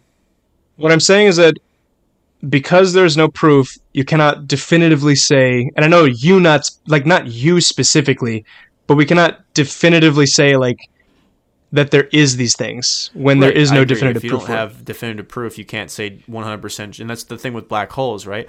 Black holes started as a theory, and like we can't definitely say they were real because we haven't found one until recently. You know what I mean? Like it was highly probable that they exist just based off of the math and the numbers. And I don't know what other reasons why we theorize they exist. I don't fucking know Einstein, but like it was something that was highly probable and not proven until recently, concretely. That's what I'm saying. So it's like it's taking things that are highly probable and exploring them and figuring them out and saying this is the most likely chance of this succeeding, and then you just kind of work out the fucking numbers until you get definitive proof. And that's why I'm saying it's supposed to be tentative. So it's like, I think it's arrogant to make statements when we don't know for sure, but then you explore the most likely things, and if it is a failure, then you can cross it off until you're proven otherwise. You know what I mean? Right. Well, so yeah, I can't definitively say there is life out there. I'm just saying statistically it's probably more likely than not. Yeah, that's not a bad way of looking at it. And me, I'm just like, well, number one, we don't know for sure. But number two, it doesn't really bother me because with like my understanding of scripture and stuff like that, because like, and like I know you weren't really wanting to talk about this. Like for me, it doesn't. I don't really see how it would contradict anything that I believe in, because God came to Earth to save humans. You know, so it's like if there's aliens, like who cares? I don't know. Well, no, like I said before, like my point wasn't to like get you to make a contradiction, because like when I said like I remember growing up religious, I was always interested in the concept of like life outside of like Earth and like how that would work, or like what would God think about, you know what I mean? Like I just, since there was really no reference to it and I didn't really heard anybody else talk about it, I was just curious to know, because like it was interesting to me. Like I assumed, like to my mind, that like, you know, like what if we weren't the only planet? Like what if like God did this with other planets too, to see which ones worked better and which ones sucked and which ones didn't work. And he was a crafter, he was an experimenter, and he was constantly like it was the concept of creation. So it's like it was weird to me that we're the only ones that was the center of creation, which is a big thing to say, because that's the whole point of faith, right? Is like, the concept of sin, and like Jesus dying for our sins, like we seem to be a very big deal in that regard. But like I always have to think, like, was it like that on other planets? Like, you know what I mean? Like, well, it makes God's creation of like he made one gigantic universe and just stopped with one planet of people. Yeah, no, it's just, I mean, that's why I thought it was interesting. Right, because I mean, some questions like this are easier to answer than others. Well, no, there's no answer. I just think what you thought about it. Like, if you think God like created other life besides our planet. Well, to me, I mean, like, if we are the only, well, because that's the thing. That's just like it brings back to the problem I have with like, if we are the only thing, it's like, well, I mean, as far as we're concerned, yes, we are, and also, like I said, there's nothing really. I don't think there would be anything like humans. So, do religious people make that claim that we're the only beings in the universe? Because I feel like a lot of religious people feel that way, but there's no like specific, like nobody's like telling people that's the case, right? I don't really know, but like I said, because with my understanding of the faith and what we believe as Catholics is that like there's literally nothing you can find in science that disproves the Bible. So, I don't really know how other types of religious people feel about it, but that's just our sentiment about it. Well, that's what I'm saying is like I don't think it disproves it. Like the thing about dinosaurs, I don't think like proving dinosaurs exist is a contradiction to the Bible, because like they just didn't have that. No, it's not. That's what I'm saying. Right. Like, there's no. It's not a contradicting thing in my mind. It's just there's no information. Like there's nothing. Yeah, right, and also because people go like, oh well, doesn't like dinosaurs disprove like the whole creation story? And it's like, well, no, because like you have to take into account like, what was a day to these writers back in like who knows when this was written? Like it probably wasn't 24 hours, like, yeah. And like I know people can say that that's like a cop out, like we're backtracking and stuff like that, but from the Thomistic view of the Bible, you can know that it's never that you were like we were wrong about the Bible. It's just that we were reading the Bible wrong, Yeah, I mean, yeah. I like I said, I've never really like, especially like looking things from a historical context and how there's so much gray area just in general. It's hard to definitively say anything about our ancient past. So I don't even want to go there making claims of like what actually happened, because honestly, just researching this shit, like people that they say they definitively know don't know, like. There's so much context you lose from not fucking being there, and things being lost in translation, things being scammed. Like there's so much shit that you have to go through, and it's just, and looking how, like I said, how it's becoming more apparent that we were a lot more advanced back in the day than what's being taught, or the fact that like, and like you remember in school in history, every fucking thing you learned was wrong the next year. because they just wanted to ease us into some bull. You know what I mean? Like it's fucking No, I stupid the way know. we teach our past, and a lot of Right, it's but wrong. To be honest with you, and I don't know what no, the I right answer know. is, but I feel like a lot of it's wrong. I mean, yeah, you're right about that. How like the way that a lot of history is taught is wrong because it's not, and you would probably agree with me, is that it's not really taught in like the most objective way you can. It's just it has to have like a viewpoint with like cherry picked things in it. You know? Yeah, it's literally history makes the right, and honestly, because it's millions and billions of people and like so many different cultures and so many fucking years ago. It's partly we don't know how things happen, but we're making up excuses. Also, partly covering information that's clearly fucking wrong to further some agenda. It's not like that all the time, but I feel like there's pieces of that in there for sure, right? Also, another part of it Right. is like maybe we don't, like I said, we don't have the context. It's like we can get the best, anthropologists or archaeologists, and we can make a hypothesis of what their language sounded like. You know what I mean? But like that might be dead fucking wrong. Like we barely know what the Egyptians look like. We only know like based off of some descriptions or maybe some fucking drawings or depictions, but we don't really have a 'Cause basic that's knowledge. well, right, because that's science and like theorizing and like making because it's just we're observing what there is and making conclusions based on evidence. And like you said, like being there really is a big thing that like we just don't really have any concept of because they're essentially just stories that are passed down. Um, Yeah, and that's what I'm saying. Like it's yeah, like playing telephone. Like you get a room with 10 people, you can't get the same fucking story. So like, how the fuck are we supposed to get that right thousands and thousands of years? right. Especially with places with no written history. Like it's impossible. Right, but that's what's so fascinating about the Jews is that they have that super long history of writing, you know. Yeah. Well, and obviously, I mean, there is the faith element with the Bible, and because I mean, I do have to question myself multiple times because I'm reading this book about the history of the Jews and a bunch of like weird shit that happened among Jewish history. And I stopped to ask myself, I'm like, like, is all of this real? Like, did all this happen? I'm just like, I was about to ask you that. Like, isn't there a lot of conflicting information between like, you know what I mean? Like well, Judaism and Catholicism. So it's like I'd imagine there's a lot of shit that you're like, what is real? well, conflicting between the two religions is what you're asking. Yeah, culturally too. I feel like there's a lot of conflicting information. That's why they're two whole fucking different branches of what's supposed to be the same God. You know what I mean? Well, they are the same God, but it's just because they don't. The Jews are different because they don't accept the new covenant.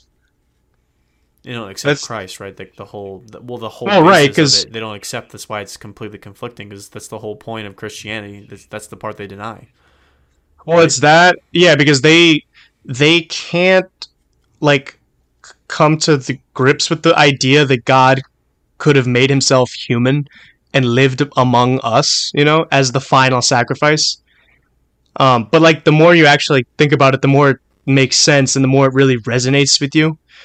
Um, because modern Judaism is obviously like extremely different than the way Judaism was practiced, 2,000 years ago, right? And that's so like you can obviously see from that Christianity is just this kind of like extension of Judaism. Well, it's not like a DLC. It's just the next step, But there's nothing really because like when you actually read like the Old Testament, you can actually see all of these different things and how they play out later in the life of Jesus and stuff like that. When you see all of the prophets like predicting, and having these visions of the Messiah and stuff like that, you see how it pays off later on the line, and that's why I just don't really understand. Like, I'm just like, guys, like, why don't you think the Messiah is coming? I don't get it. Well, they were there first. No, I know, and like I don't blame the Sanhedrin and the Pharisees for not believing Jesus because there had been tons of false prophets and like just people claiming to be the Messiah. They were probably just like, yeah, why is this guy any different? Like I don't blame him, but well, and also without that, then he wouldn't have been condemned to death, and he wouldn't have made the sacrifice, and he wouldn't have redeemed the world. But It's a silver lining, I guess. Yeah, that's the biggest silver lining of history. Let me tell you.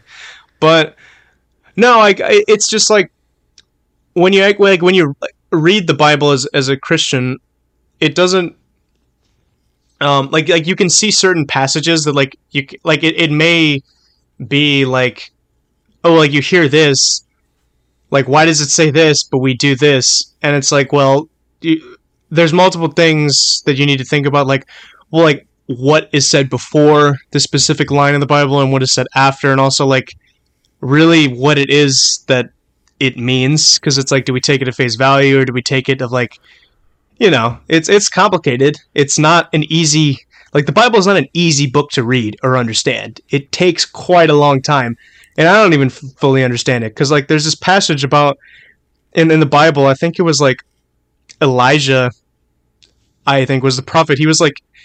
He was just chilling, and then these kids were like making fun of him, and then he called like upon God or something to like for something, and then like a bear, the kids got mauled by a bear. I was like, okay.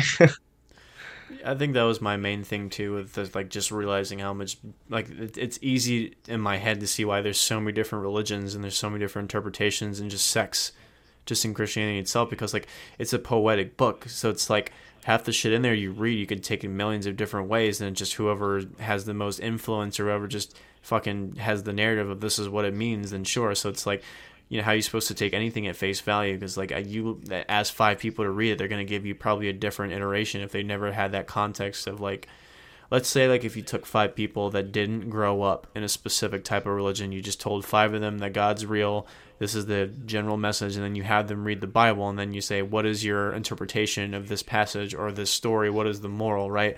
Or if you're supposed to read the word, like the same thing with like the Noah's Ark, right? So it's like, is it every animal on the planet or just every animal they had around them at that time? So it's like they didn't mention every fucking animal that was in existence in the Bible. It'd be thousands of more pages long, if not millions of more pages. You know what I'm saying? Like, it's like you just Right, but but it's like translations of languages that are so old, over thousands of years, and multiple down to the modern English version. I just don't think like taking those words at face value makes sense. And then it's hard to just get general context anyway. So it's like how like specifically like you can take one sentence and somebody like preaches that as gospel, but then like you read it and it's just like, what is the specific context?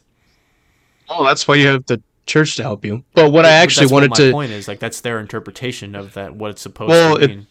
no, it isn't.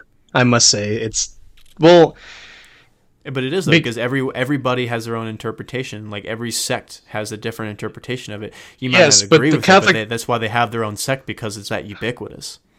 yes, but this is something that I really try to explain to people, is that Catholicism is not a sect of Christianity.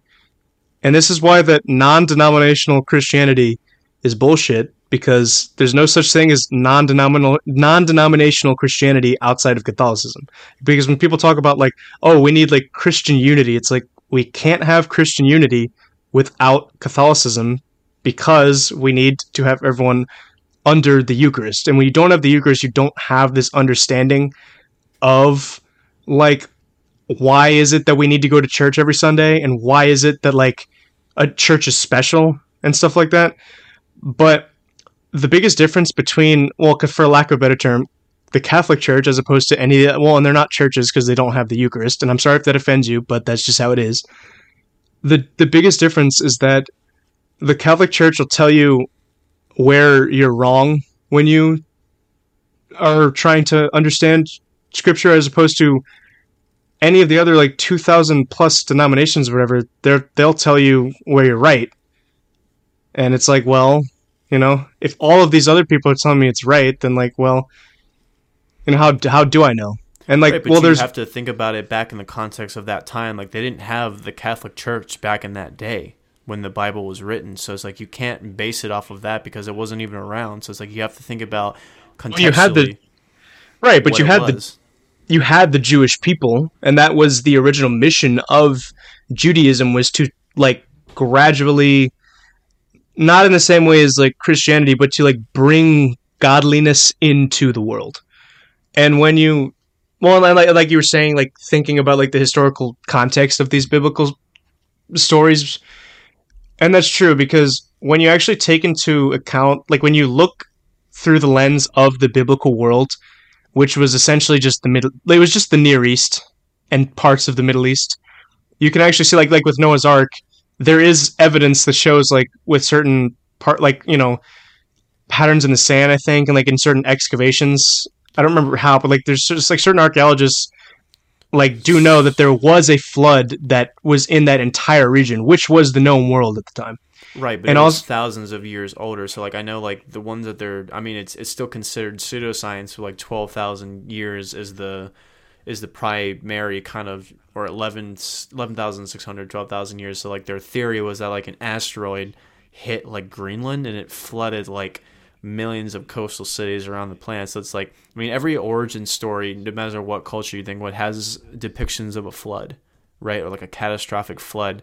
And obviously there's like evidence of flooding but like when it's that old there's nothing left of it, so it's like you really have to find a bunch of proof. And this we're saying the Younger Dryas event where a bunch of like flora and fauna got extinct or just died around that time period. So it's like I think recently they found a crater in Greenland that might be hypothesized as the thing, but I don't know. Like I feel like even like if it's all made up or if it is based in reality, like people have context for certain things like that. So it's like, yes, there's probably been a catastrophic flood thousands and thousands of years ago, but it just depends. Like that's what I'm saying. So it's like that it had to be influenced from somewhere.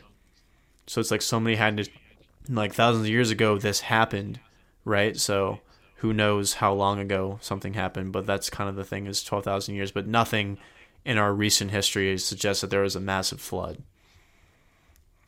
well, like I said, it was only in what was the known world at the time. But that's what I'm saying. But it's thousands of years prior to that, prior to all that shit happening. That's what my point is. So it's like we don't have the actual date of when that stuff happened, but it's thousands of years before that time. Where I don't Right. know, did We they don't. say like when the flood was? Like, is there a depicted time that people think that was? Was that during like before Jesus' time? I don't even know. Like Noah's Ark. Yeah, like stuff like Oh that. yeah, I mean that's anything like that. That's all in the Old Testament, so that all took place well before Jesus' time. Right, but there's no like do theologians like like suggest when that was? I mean, like I said, I don't remember exactly when they said it was, but like archaeologists have found enough evidence to prove that there was a something there was a flood that did like devastate the known world. I mean, I would probably have to like look back in like the research when they actually said, because like we're very good at dating things, right? When it actually was that this flood happened, I don't really remember because I know Abraham was like, I believe he was like 2,000 years before Jesus, but then Noah was like, however many before him. So I don't really remember it. I don't think it's explicitly said in the Bible. Okay, so that's what I'm saying. So it's like if there's no like date for it, so it's like it's still considered pseudo archaeology, but I think more and more evidence is proving to a claim that there was a massive catastrophic flood that wiped out a lot of the coastal cities on the planet around that time frame. And I think that's the closest, because I believe, and just like I said from watching all the archaeology videos that I watch, and I like a lot of people are hypothesizing, especially like with the Egyptians, like where I keep talking about how there was an older civilization that was wiped out by this fucking flood that the Egyptians built on. So it's like all this stuff in Peru, that's all these granite blocks that are so fucking difficult to cut. There's no way they could have done it with the tools that they had back in that time. They just built on top of them. So that's what I'm saying, and that's why, like with Plato with Atlantis, it's the whole thing where Atlantis got swept into the sea thousands of years before the Egyptians, and they were theorized as like, Egypt was one of the colonies of Atlantis originally. Atlantis was like the capital city, and they had a bunch of cities around the world. So it's like that theory seems to be like making more sense to me, and I think as time goes on, we're going to keep developing more evidence because we keep unveiling sites that are like 10,000 years old to 12,000 years old, where we previously thought that was just hunter-gatherers. You know what I mean? Right. No, and I do agree with you because like I mean, there's tons of like peoples that like we have known nothing about, and there's tons of like people stated in the Bible that are mentioned once, and like they're really mysterious, and we know nothing about them. But that's like for me, I still look at it through the lens of the Bible because the Bible does have like this really ominous like it has this really ominous layer of mystery to it. So that's why I'm like, I just don't really see, like I said with like the alien thing, how this is like, and like I know you might necessarily, you wouldn't necessarily say that like this is what you were talking about and trying to get me to like not, because I know that's not what you're doing. But for me, I'm just like, yeah, I just don't really see how like looking at this through the Bible is like a like the wrong way of looking at these things, you know.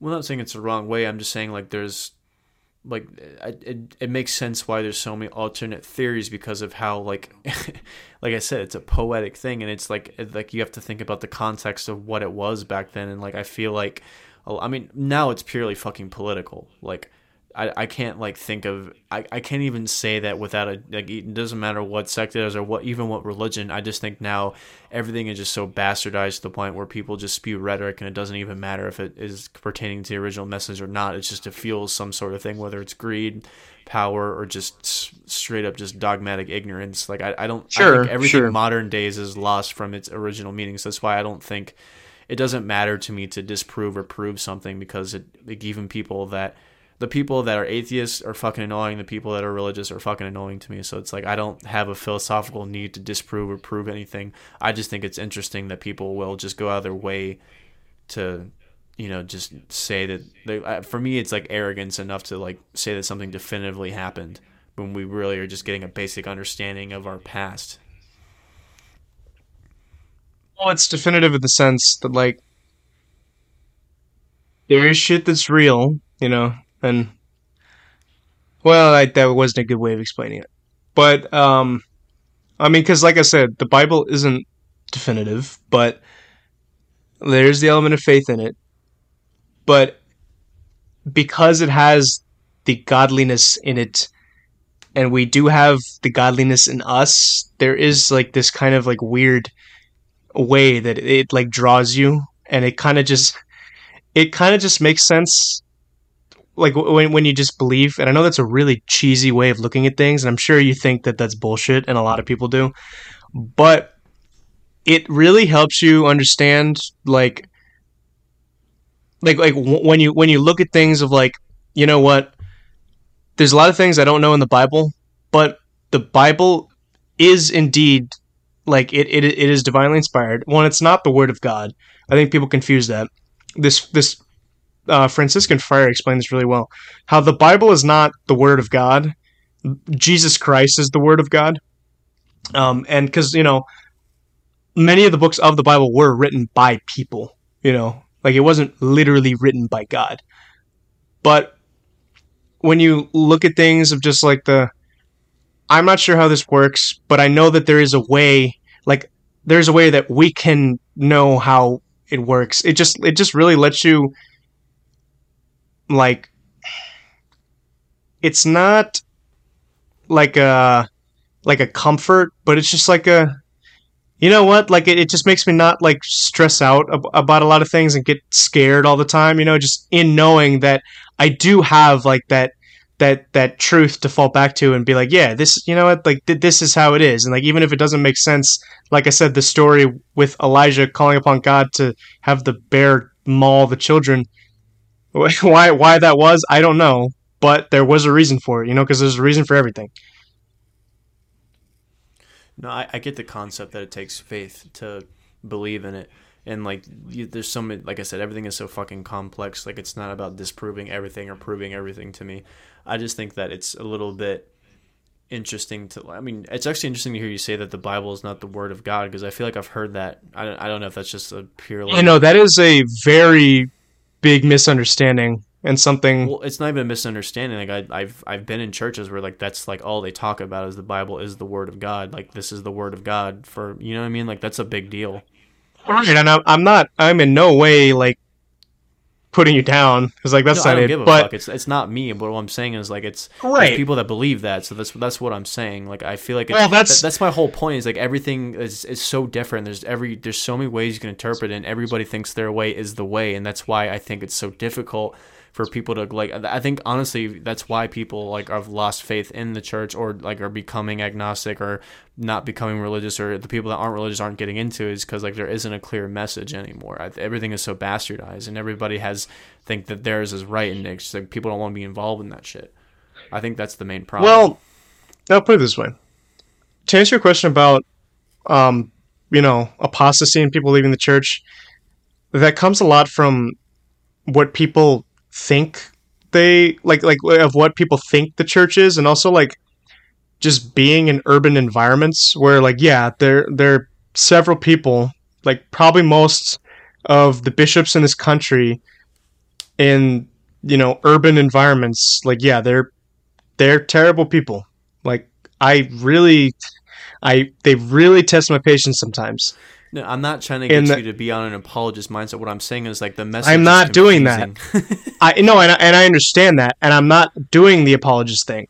But what I'm saying is like a lot of this comes from like with the confusion is just from people that only have the urban, modern American post-Vatican II understanding of Catholicism, and they don't really know about like really what Catholicism was or has been, or like how there's multiple different things, like there's multiple different types as well, because people just have like the lampoon view of the Catholic Church. That's just what I think, and that's what causes people to leave. I think so. Yeah, I mean, obviously there's misdirection, and like I said, once it's become politicized, it's too late. I think it's like the topic of religion. Like I remember back in the day, like people were just questioning the existence of like is there a God, or like they use the Bible and like like the Bible versus science, or like they're trying to disprove and prove everything. But now it's not even that. It's just of like I said, it's purely political now. So it's like when you talk about religion, you talk about abortion or women's rights or whatever the fuck, right? So it's like it's on a totally different playing field now. I guess the best way I can explain it is like for me growing up, I guess is very different. So it's like since like I mean the Methodist Church is probably the closest thing to the Catholic Church. They have like meetings and rules, but it's very loose. It's not like specific doctrine. It's just like there's like it's more of like guidelines, I think.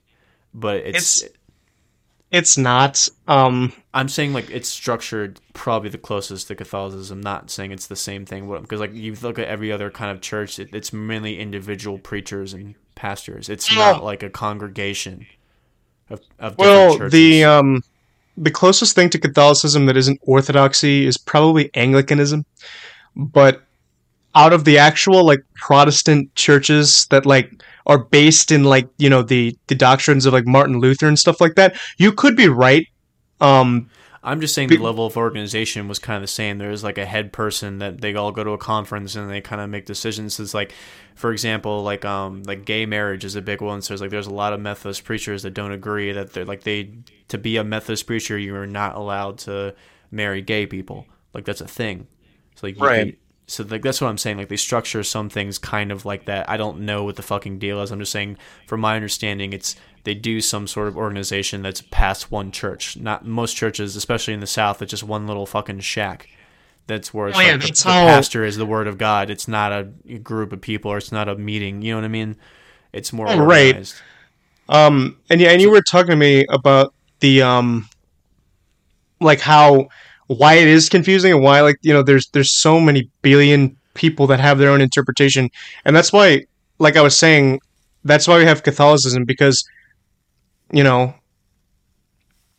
it's just and like don't take this the wrong way, but like there is like this certain sense of like humility in the way where you're like, you know what, like maybe I am wrong.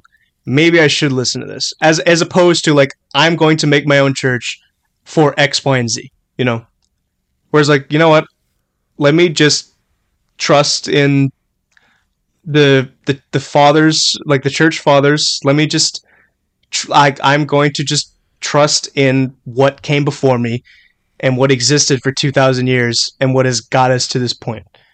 I mean, if I'm being honest with you, I think it's the same thing in terms of like I said, like what I was about to say, like growing up, like my reference light. So it's like not being Catholic, the thing was like the Bible. Like it was their interpretations of what the Bible is, right? They didn't, and like I said, Methodist was a little bit different. They had some kind of rules, but they didn't really talk about it. Like that was more of like the church bureaucracy, but it wasn't like laid out to regular people. It was more so like the priests were, I'm sorry, the pastors were allowed to do and not do certain things, but it wasn't really like they didn't doctrinate us into that shit. I didn't find out about it until like a couple of years ago. My point is like from their point of view is their interpretation of the Bible, and that the Bible is the word of God, and then what their metaphor, like there's a lot of metaphors. What their metaphor was pretty much like that, and people kind of had their own little views. I feel like it's the same way in Catholicism, except you have your very specific things that you can and not say and not believe and believe, but it's still the same, like, you know, God inspired me to talk about this message or this parallel, you know what I mean? Like it's to me it's the same thing, just with different rules. Well, it's not the same thing. Not Because the message, I'm saying like the way they talk about it and the way they explain it. It's still that's a personal fair. thing. That could be the way that it's done. That's what I'm saying. So Right. it's like That's true. That sort of thing can be lost in translation because everybody's not the same, and especially after talking to you, like we've talked about this topic almost like on every podcast, and your kind of thing, like it's like your whole overall theme is that it's been infiltrated by the devil, right? And there's a like even to the point where the Pope, you know, is a problem. So that's what I'm saying. Like it's just even in its own rights, it's just not even the same message, and it doesn't have to be. But I still like. I feel like that's the big reason why everybody's leaving is because like there is no common. It's like the same thing with feminism. Like overall, it's generally good messages, but nobody can fucking articulate it correctly, and no one's on the same page. That's why everybody hates it. So I feel like it's a similar sort of thing. Like nobody has the same rhetoric, and the solutions don't really work. Well, okay. So it's frustrating. This is when you view the Catholic Church as a human institution, which it is partly, and like, with the devil coming in, whether it's in the Middle Ages, where there's a bunch of shit going on that was really bad, I don't think we need to get into that, or whether it's now, with all like to come knock on your door. Henry VIII is not that bad. Are you kidding me? No, he's pretty bad, but I was about to say, you fucking... No, I like him better than Martin Luther. Who killed more people? I fucking hate... Yeah, but who probably brought more people to hell? Oh my god. Henry VIII was probably in hell. Yeah, yeah. I mean, he was excommunicated. For a good reason. Good lord. Right, because like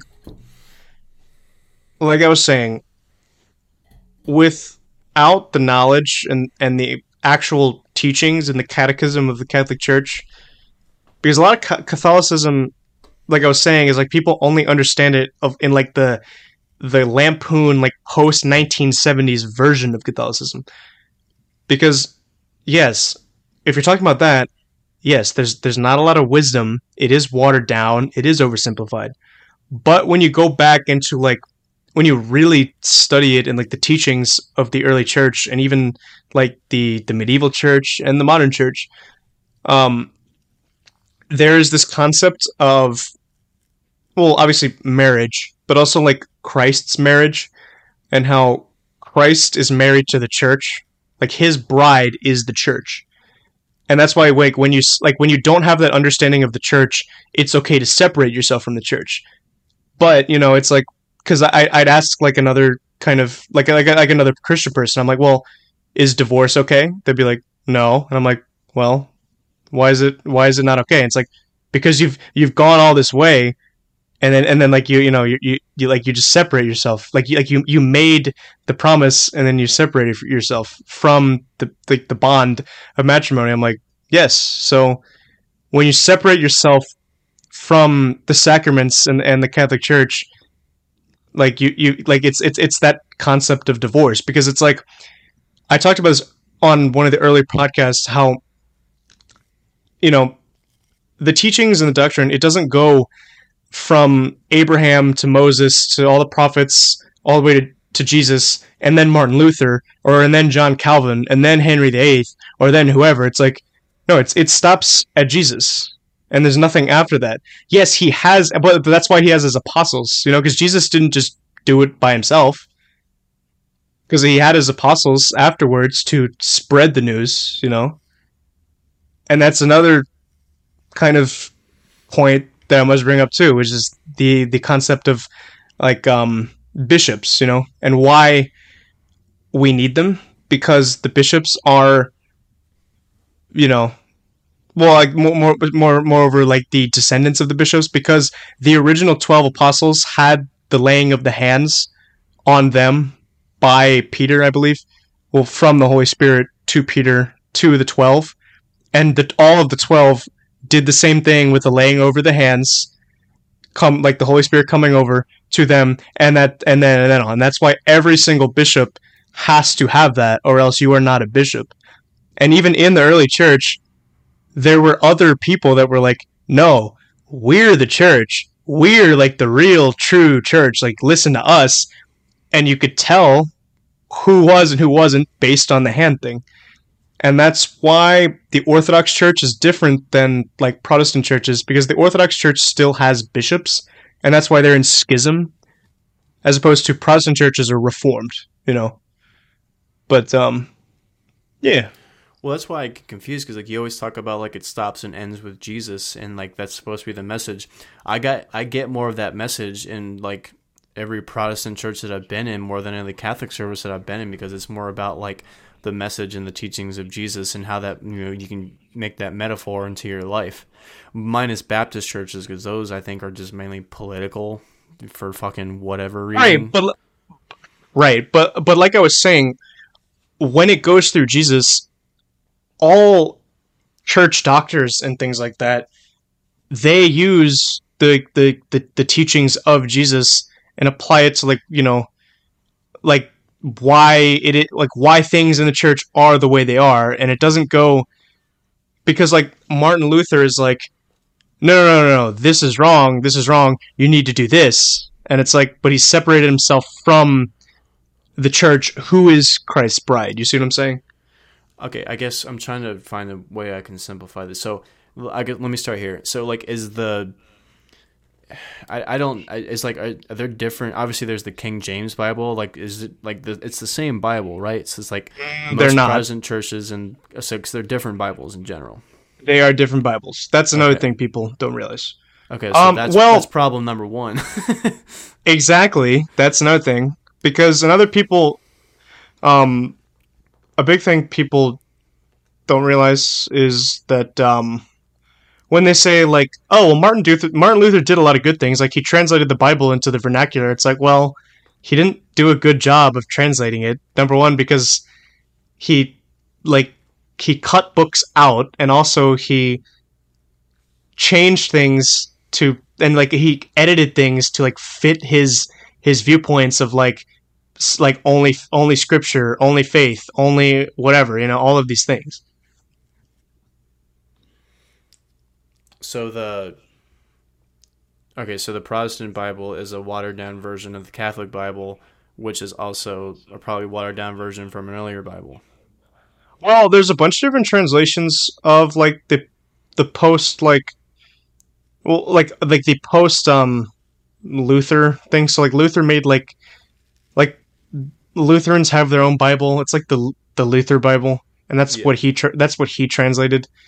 But also like the King James Bible is, I'm pretty sure, more similar to that, because the biggest thing that separates them, not only just the bad translation, is the actual number of books, because all Protestant books, all Protestant Bibles leave out 5 books. I don't remember which ones they were specifically, but they do leave them out, because in the Protestant Bible there's 66 books, and in the Catholic Bible there's 72. No, so I think 6 books. Yeah.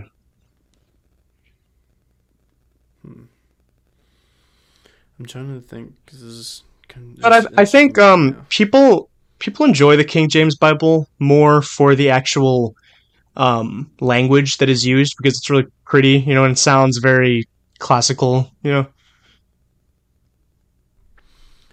So the Roman Catholic Bible says that it has 73 books. God damn it. Yeah, that's right. Yeah, 73. And then the Protestant Protestant Bibles Bible have is 66. 66. Yeah.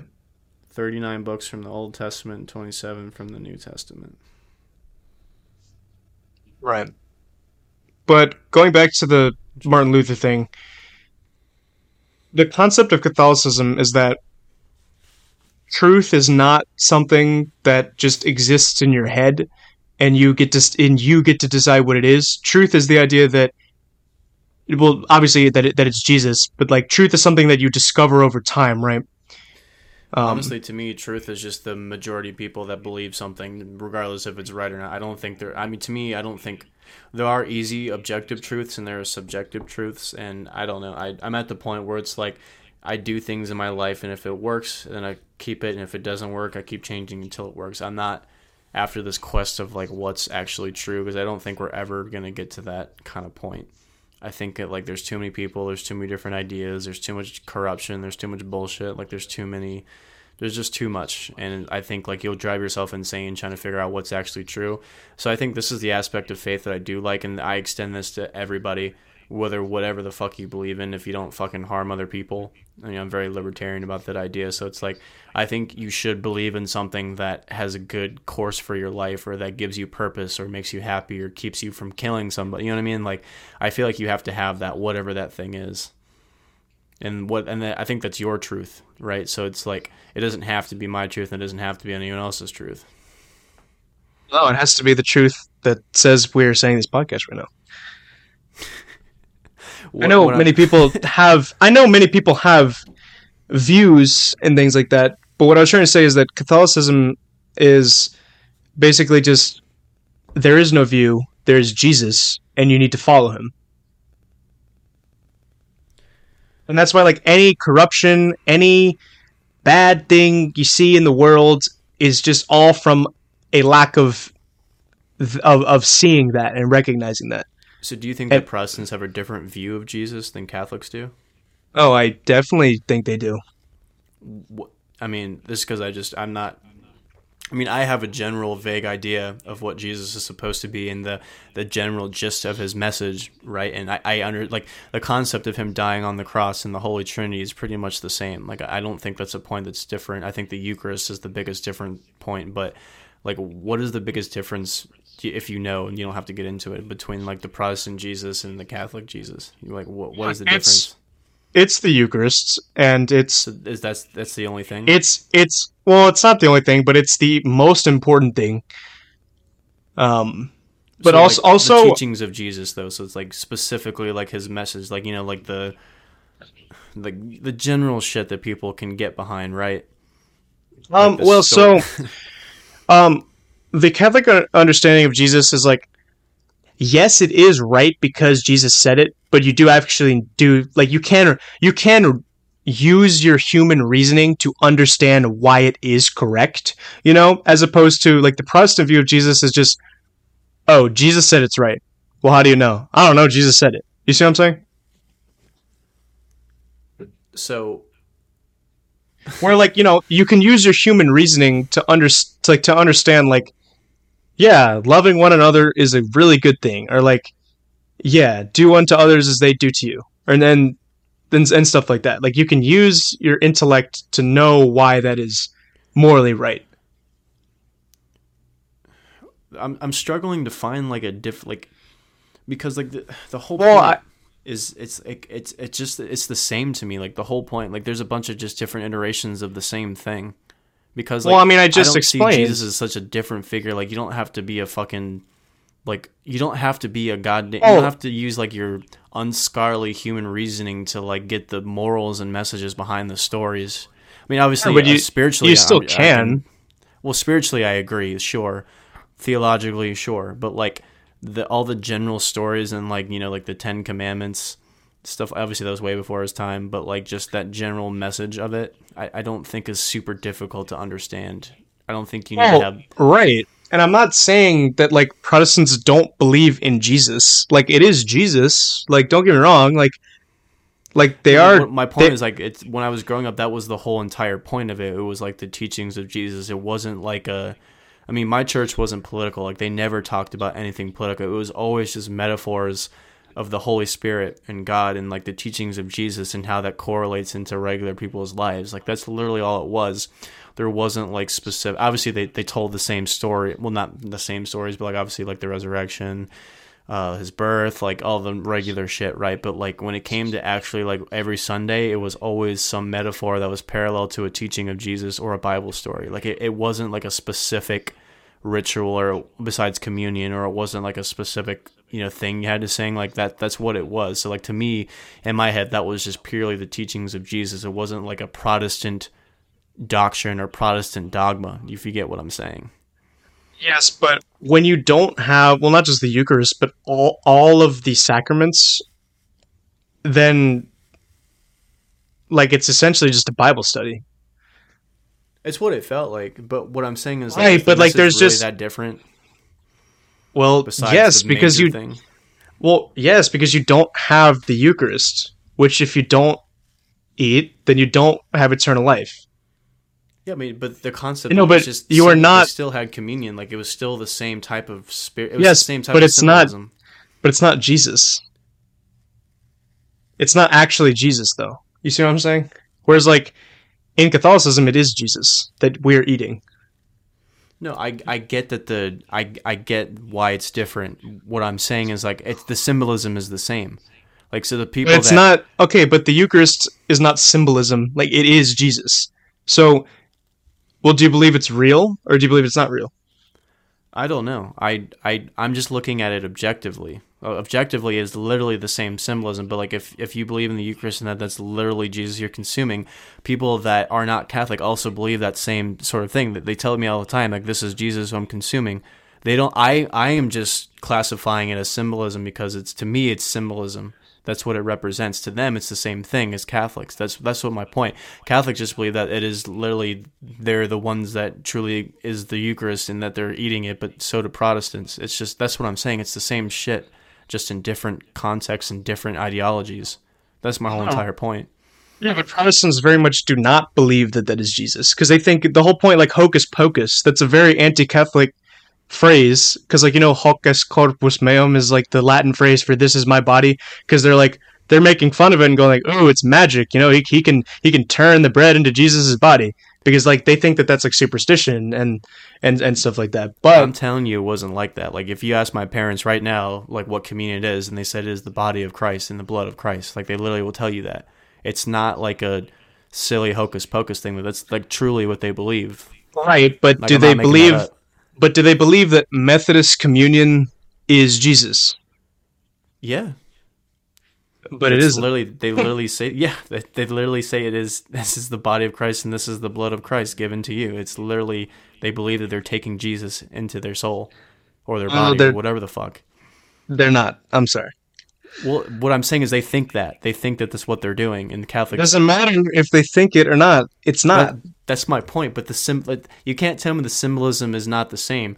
It literally is the not same premise. symbolism.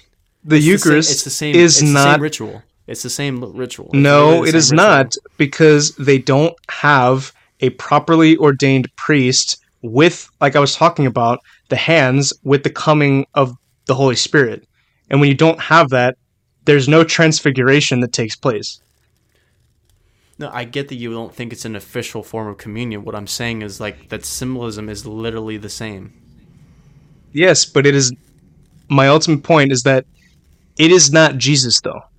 And if there's a way that this is real, which there is, like I just explained, then you have to like I don't see how you can believe in all of these teachings of Jesus and what he says and what is in the Bible and not and not want to participate and take part in the mystical body of Christ. Because people think that they're actually, I'm telling you for a fact, people believe that's what they're doing. They don't but have that under isn't. Catholic raise. And also, a lot of people that were Protestant were once Catholic.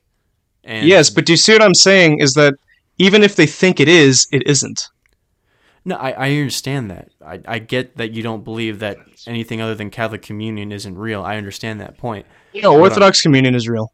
Or whatever whatever you outside of your realm. Right. that you don't think is real. What I'm saying is those people think it's real. So if you think that they're all objectively wrong, that's fine. But what I'm saying is like those people think it's real, and to me, the symbolism is exactly the same. So that's why I think like people. That's why I think a lot of people just left the Catholic Church in general, because of like they just got stuck with like the rules that they had to follow, and like it's like I said, it's the same. Like to me in my head it doesn't make sense where it's like if somebody believes in the message of Jesus and they believe that they're taking his body and his blood in whatever form of communion, like, and how if it's not actually real because it's not ordained by a priest, if that's the only caveat, you know what I mean? Like it just seems like it just seems non sequitur to me. Well, the biggest reason that they leave the church is because they don't understand why these things are the way they are. And like you said, following the teachings of Jesus Christ, when you do that, you eventually come to the point that, yes, I need to receive proper communion.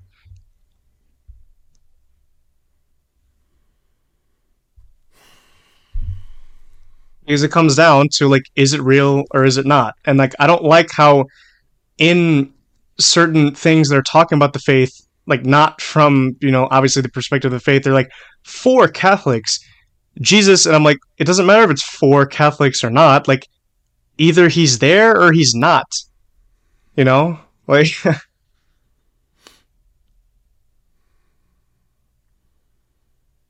like, that's why there's rules about, like, who can receive communion, you know, because if this is real, you really need to take it seriously. What's what I'm saying, like the fact that our past is so fucking like it's so shrouded in mystery and it's hard to even prove who said what. Like that's why I think people lose that kind of grasp. So it's like so they're like, well, what if that part isn't real? So it's like how we specifically know, just not even on a spiritual level, because that takes faith to believe, but just on a human level, like where did this come from? So I think that's the part that people can't accept, is that like the fact that there's this over mystical rule that seems to only be placed in very specific passages of the Catholic Church on a human level, that it just is like, why does it have to be this way? And like, what is like the actual reason? Like there's a spiritual reason that they gave you, but what is like there was a time before that, right? So it's like, well, and I understand that like it can be confusing, and does make sense to like want to ask questions like this because they're important, but they aren't the ones who gave it to you. Jesus is the one who gave it to us at the Last Supper. So what specifically did he say that's saying that you can only be ordained by a Catholic priest to accept my communion, when he had a bunch of people at the table and his message was for everybody? To me, that was his message, was that all are welcome at my table. Yes, but there's a very big difference between everyone is welcome and everyone is welcome under Christ. And it's like Jesus didn't. I'm saying, what did he say that was differentiated? No. Well, he says in the Bible, like, this is my body, right. And if you don't eat it, then you don't have eternal life. So if you don't receive his actual physical body, which you don't get in all of these Protestant churches, then you aren't partaking in the mystical body of Christ, and you're not unified together, and you're not at his table. Because he's not there at the Protestant churches. Like, okay, so going on the Last Supper, he said, if you don't eat from my table or you don't take me as communion, then you're not going to, what you just said, right? Where did that go to that has to be done by a Catholic priest, or that has to be done that way? Like, where did that start? Because it goes off of what Jesus did and what he gave the apostles. Which is what? That's what I'm like, what was the thing that solidified that's how it has to be done? If Jesus said, if you don't... Because... I'm sorry for cutting you off. No, you're good. I'm very curious to know. It's because, like I explained earlier, all of the stuff when it comes to the sacraments comes down to these are things that Jesus instituted, and they came down through him, like through the Holy Spirit. One, the Holy Spirit is God in the way that Jesus is God, and he gave communion to the apostles. Right. He gave himself up at the Last Supper. Right. And the apostles continued to do that. You see what I'm saying? Under the Holy Spirit and under like the hands and the coming down of the Holy Spirit. And they gave the Eucharist to everyone else, and then the people that came after them and after them and after them, and see like that. And like I was explaining, even in the early church and even like the early Christians, there were people that were like, they were false teachers, they were false priests, like parading around like, hey guys, we're the real church, listen to us. And it's like, we know that they weren't, because they didn't have the apostolic, laying down of hands with the giving of communion. And it's right, like the apostles weren't Catholic though. That's what I'm saying. Like, where did that come yes, down they the were line? because the Catholic Church is the descendants of the apostles, if you see what I'm saying. All of the bishops are a descendant of one of the apostles. Right, but that's what I'm saying, like context from Jesus' time. He made the thing about communion and then passed it down to the apostles. Where did it start that they were the only ones that were allowed to do that? That's what I'm saying, because Jesus himself didn't say that.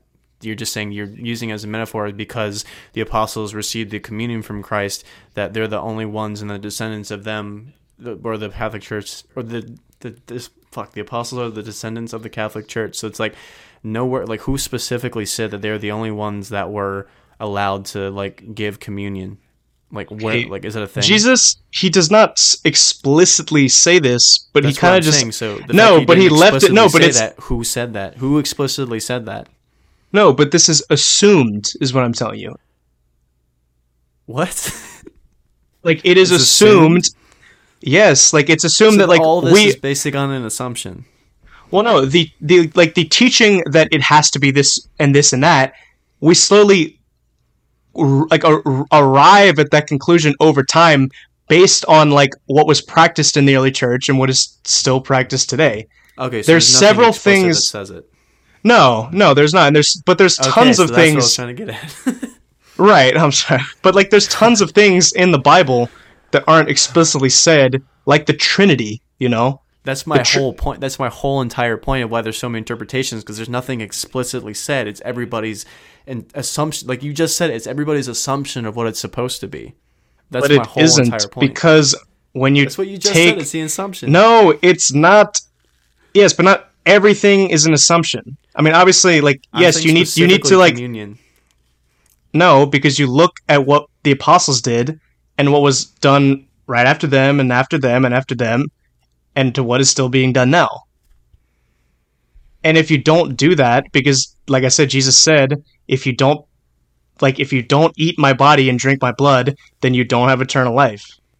That just means to me that if you don't accept communion or you don't accept Jesus into your soul, then you're not, like, that's the whole message, right? Yes, but then why did the apostles travel the world bringing the Eucharist to everybody? To spread that message. There's just, to me, it's just different. That's why I'm saying it's the same symbolism, because like the only difference is Martin Luther didn't like the shit the Catholic Church was doing, so that's why he reformed it. So it's like, that's why I'm saying communion is literally the same symbolism as accepting Jesus Christ into your heart and soul via communion, just like the apostles got and just like they were spreading the word to. That's what I'm saying. It's the same. But no, it isn't. And I'm going to ask you this once again. Do you believe that the Eucharist is Jesus, or do you not believe that the Eucharist is Jesus?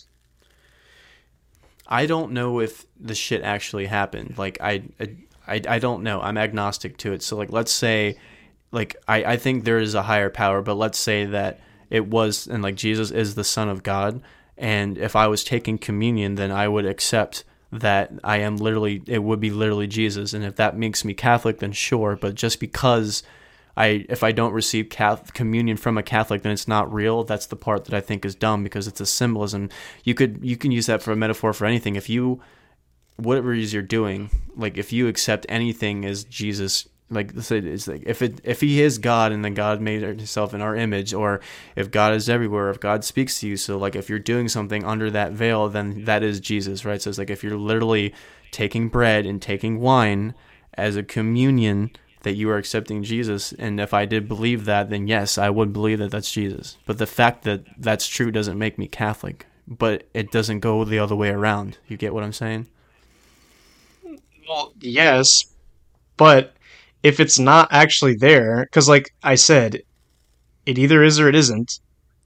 I understand how like you can maybe be like, I don't know, but like what I'm saying is like if I do okay, so let's just make it simple. So like, let's say I'm not agnostic, and like I said, at one point I was religious. So yes, I believe, me personally, I believe that was actually Jesus that I was taking for communion.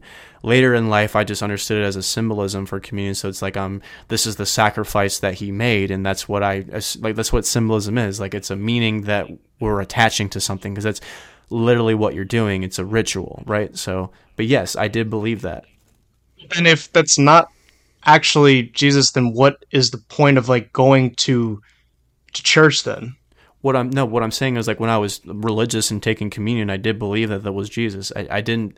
I only Yes, but recently like thinking it's a metaphor now because you know what I mean. To me it is yes, a but metaphor.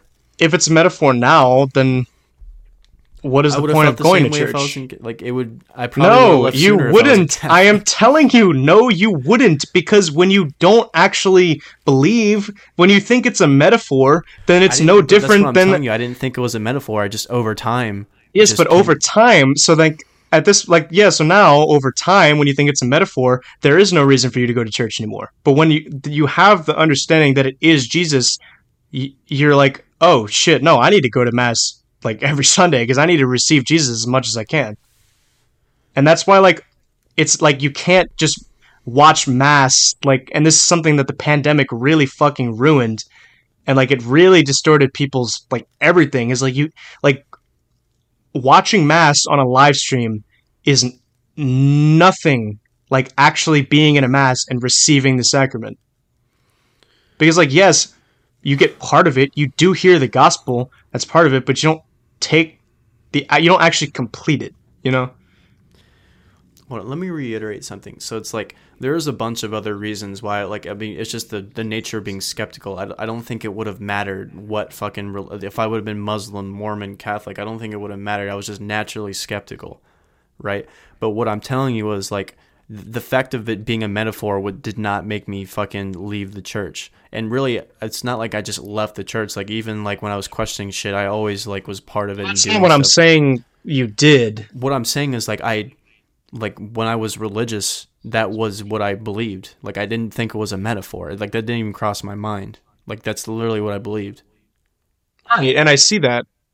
But So that's what I'm saying. And if it's not explicitly something that Jesus said, and if it's supposed to be the teachings of Jesus, but it's just because for who like there had to be someone that's like this did just develop over time. Like there had to have been well, it one did. person or a But couple people to come up with that thing that like only Catholic priests are allowed to give communion for it to be considered real. That had to come from somewhere. They didn't just magically appear out of nowhere. You know what I'm saying? well, the understanding of like the idea of like oh only Catholic priests can it's like well Catholic priests as opposed to what priest a Protestant minister Protestant priest it's like well there was no Protestantism up until Martin Luther so at that point like before the year 1054 everyone was Catholic and before Martin Luther everyone in Europe was Catholic.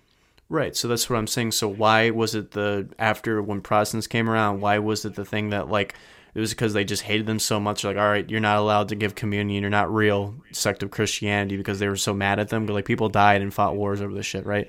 That's what Yes. that to me that's what makes sense. So it's like they're so pissed off at that back in the day it made sense like you guys aren't real Christians, you cannot receive communion. That to me that makes the most sense. But before then, who gave a fuck if you're because there's no differentiation. So it's like if you just accepted the message of Jesus, Yes, then because you're fine. everyone yes, but everyone was Catholic. But There was that's no my point. differentiation between the term. Like That there was no differentiation between the sects, and everyone was Catholic. There's that's a my big whole difference. entire point. That's why it's literally the same thing. No, but there's a big difference between like, oh, this church is these people separated themselves from the church, and it's a new church, and now there's two churches. It's like, no, they were this church, and it's just like there is this church, and then there is people that think they're the church. There's no such thing as two churches. If But you that's see my what I'm whole saying. point. Communion was around before there was a differentiation. Well, So like right, there because never there would have is been a need to differentiate it because well, like you understand the message you're taking in like that is literally Jesus that you're consuming through communion, right? That is the whole entire point. It yes, wasn't because you're until in the back in that church. time that they differentiated it. Wait, because you're in the church, and there is only one church. And if there is only one church, then like yeah, exactly. Like no one, like everyone received it. Obviously, you still needed to like participate in the sacraments and be able to like be like ready and prepared to receive it. But it wasn't until the Protestants came around that were like, we're the new church. And obviously, like I said, they're not churches because they don't have the sacraments. And there's no such thing as two churches.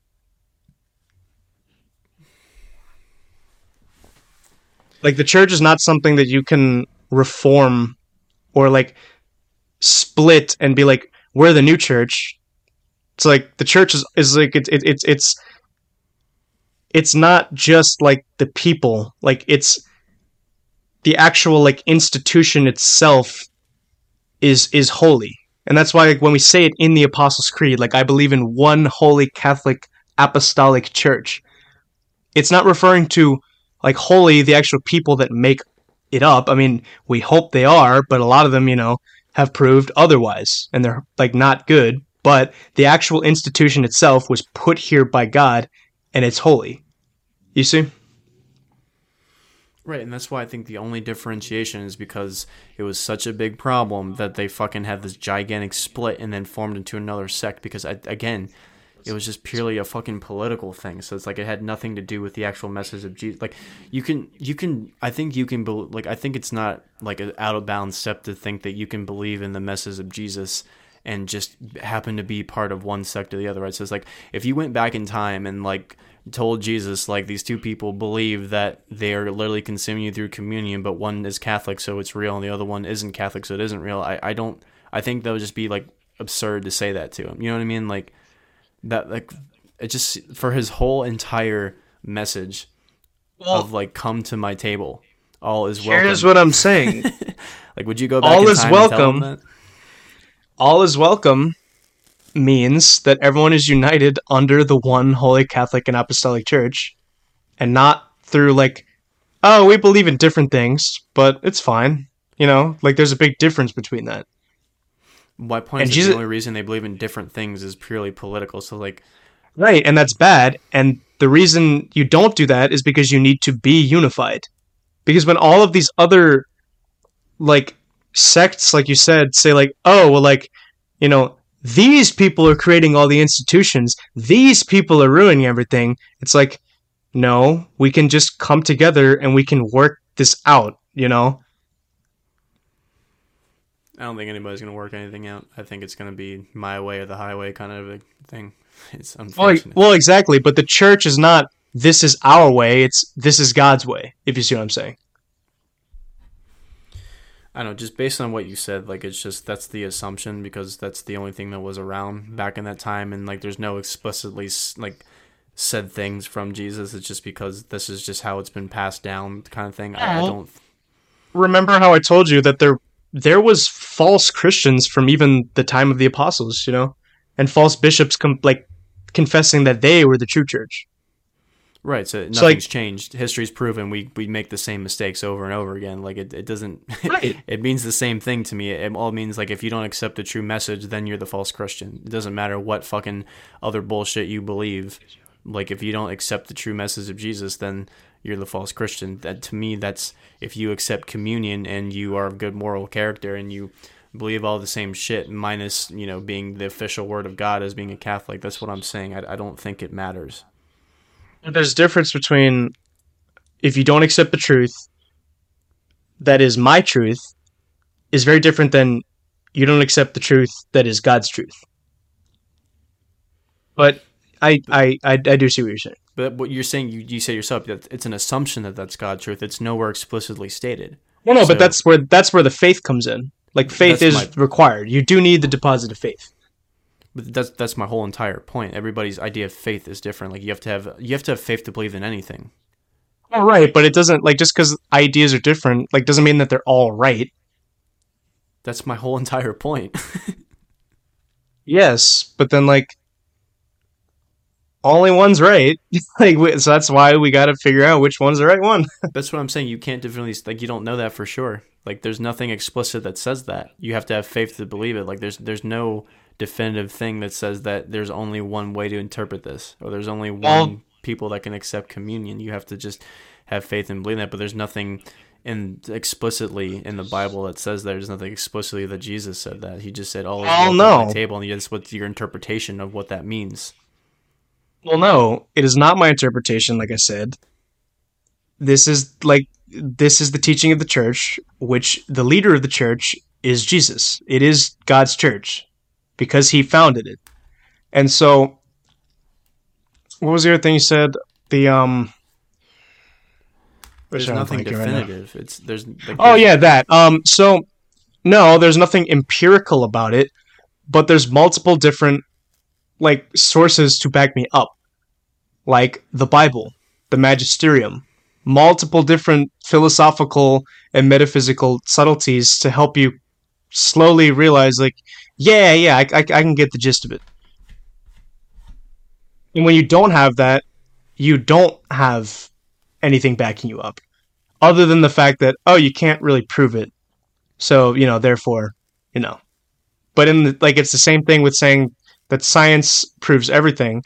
It's a metaphysical claim, and you're using a metaphysical claim to prove something that in this eye isn't metaphysical.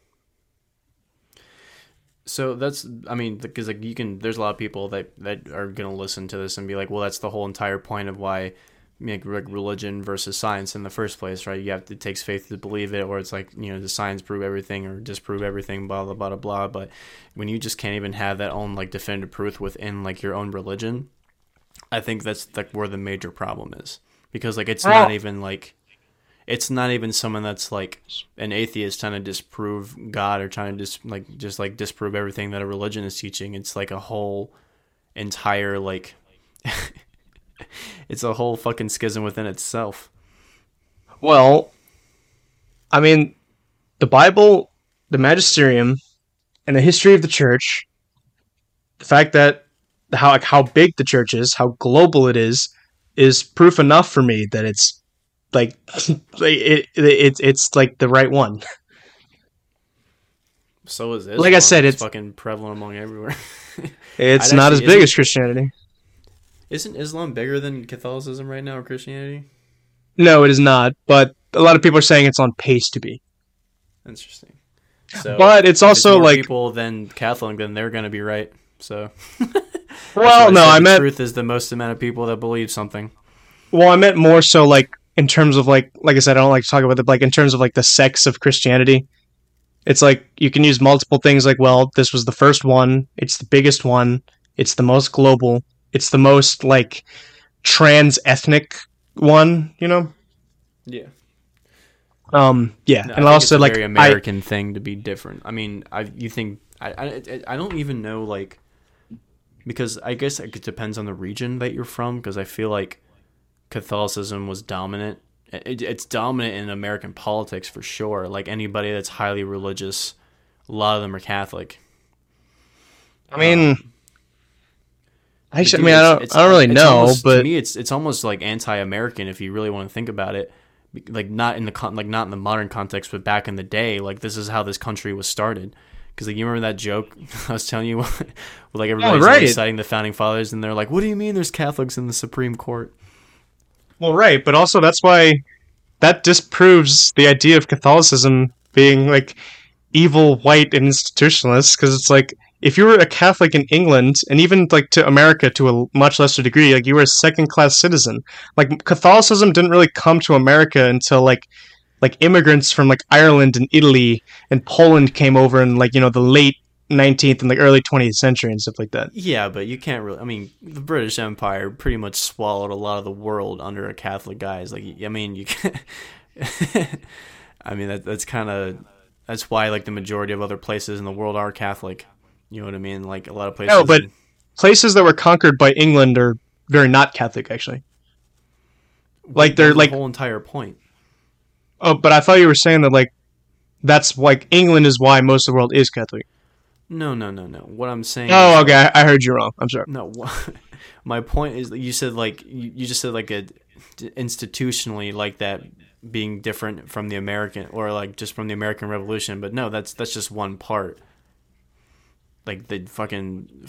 Well, okay. What I was really referring to is like because in like the modern Lampoon post 1970s view of Catholicism is that Catholicism is just a bunch of like it's just a bunch of old, ugly, annoying, gross, creepy white people that make rules because they're not, they're not pretty enough, they're not strong enough, they're not whatever enough to do all these things that all these other people want to do. So we're going to make rules to stop them from doing this. And also like that's more revisionist shit. I'm talking about like the whole entire start of this country was an blatant escape from Catholicism and its empirical rule. Well, no, it was an escape from the Church of England. Which was Catholic. It was not. That was after Henry VIII. Are you sure? Yes, I'm very sure. Well, English culture, a big thing that defines like English and Anglo culture is like a distaste for Catholicism. So that's why like in American universities for a while, like if you were Catholic, like you weren't allowed to attend like Harvard and Yale and all that stuff. And like you weren't allowed in certain social clubs and stuff like that. And depending on where you lived, like certain states in America, I know, had laws where like you had to pay money to the state religion. So that if you were Catholic, you were paying money to like a church that, you know, you didn't support. Right. But no, England was Protestant at that point. Where did this... Man, it's been so long since I fucking... Oh, I took in history. Jesus Christ. Yeah. Oh no, England had already departed of... The whole point of England is departure from Catholicism. What am I thinking of? I'm thinking of, what the fuck am I thinking of? I mean, obviously, the whole fucking point was being a separate thing and not wanting to be taxed. Like, that was also a big deal. But I swear to God, there's some religious thing, too. Like, I know the Puritans, I mean, they obviously like wanted religious freedom, and that's the biggest reason why they left. I think that's what I'm thinking of. I'm thinking of those. Well, right, because they were just... Right, because they were just kind of looked down upon. Because they were persecuted in England. That's why they came over here. Well, they were, yeah, because like there was laws in England, I know, like where you had to attend, like I don't know if it was mass, but it was like you had to attend the Church of England, and if you didn't, then you would be taxed. Okay.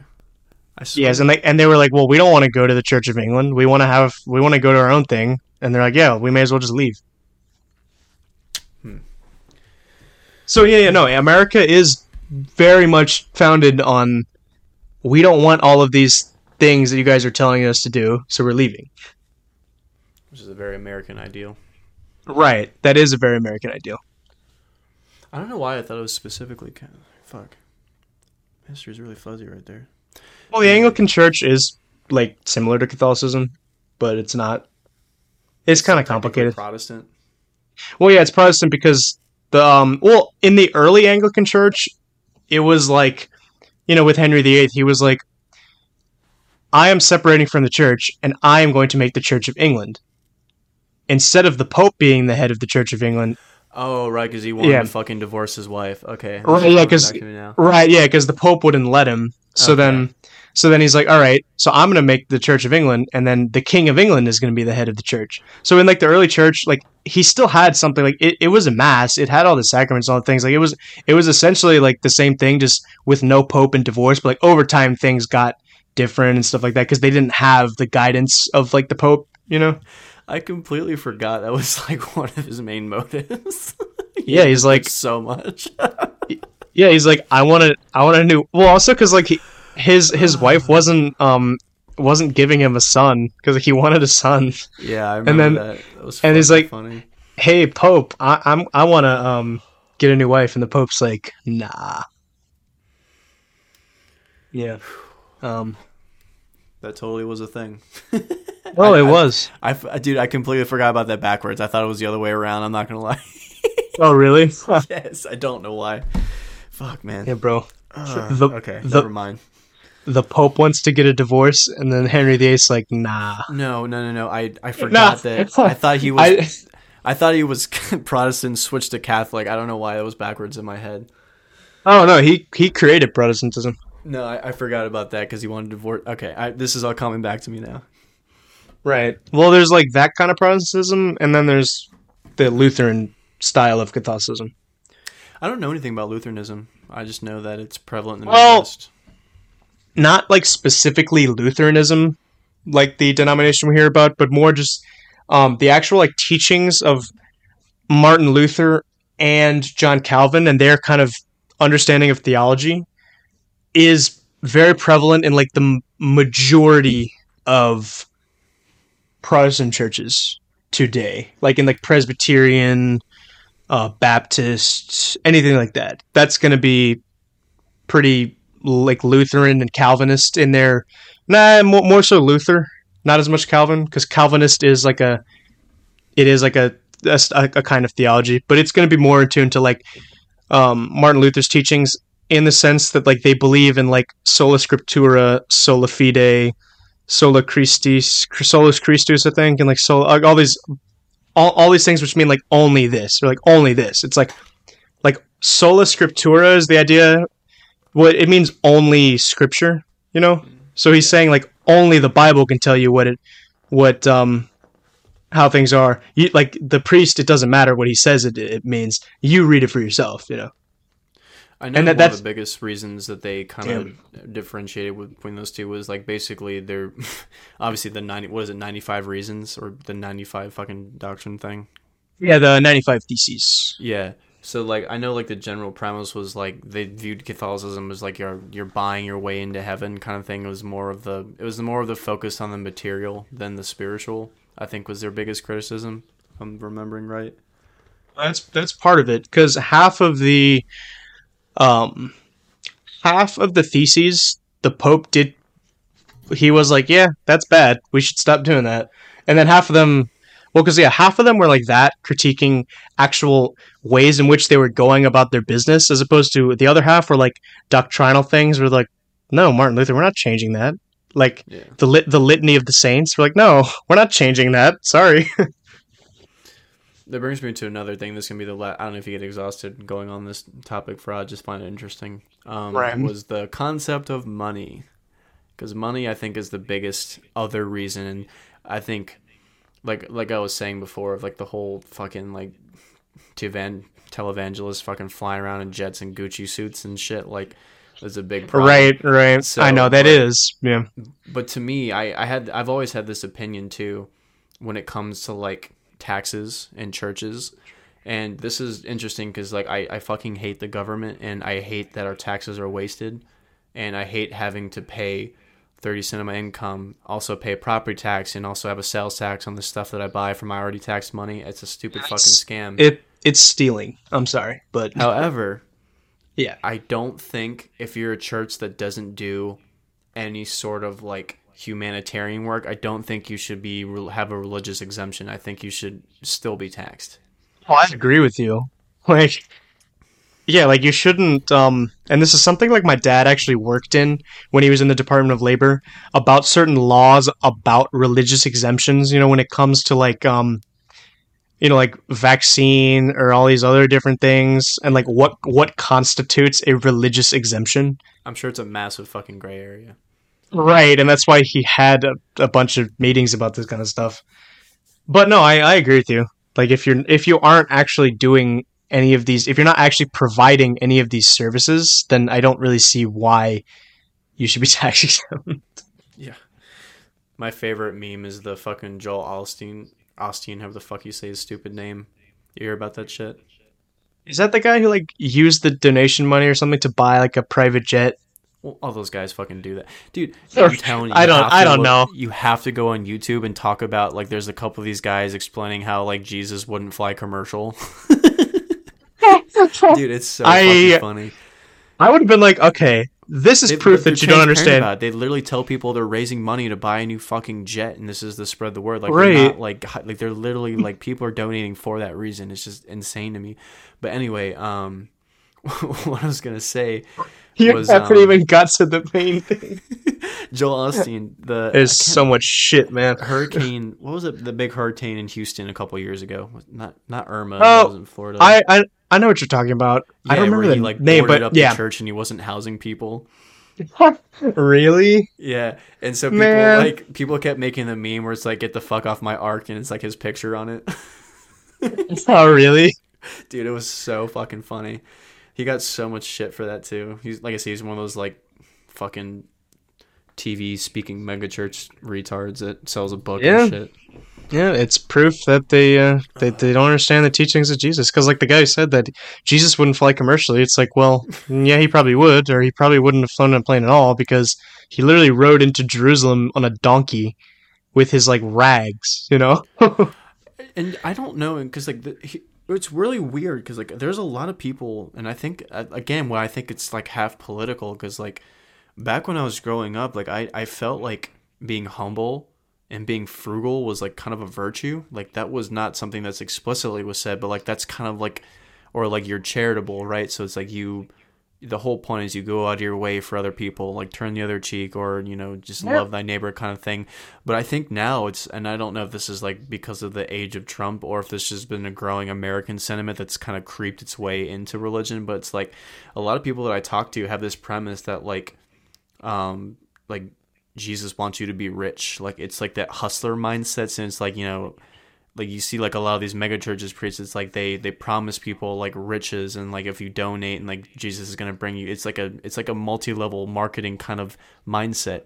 It's kind of creeped its way in because now a lot of people I talk to like, oh, Jesus would have a nice car, he wouldn't be he would be flashy with things, like he wants you to be rich, he wants you to live a good life. Like that's a sentiment that's now prevalent, and it's very strange. Right. Well, when you're saying it's like Jesus wants you to be rich to buy a car, it's like, well, no. Jesus wants you to. If Jesus wants you to be rich, he wants you to be rich so you can give your family a good life. Because there's a difference between like someone who is rich and they spend all their money on like a house, a car, and all this stuff, and they're single, as opposed to someone who like they're like, I'm rich because I want to have lots of kids and grow this community stronger and bigger.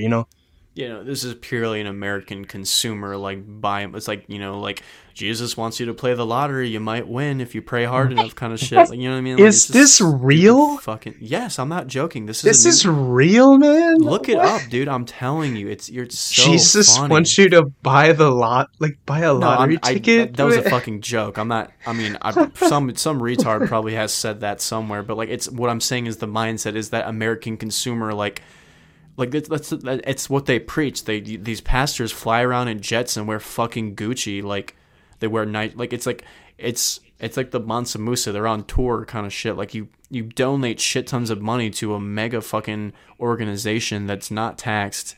And it's just the whole thing is like if you accept Jesus into your heart, your life will be fulfilled and have riches. Like they don't explicitly say that, but that's like the overall theme. Like that's what they're being showed. It feels like they're on a fucking like they're on Oprah or something. It's very, very fucking surreal.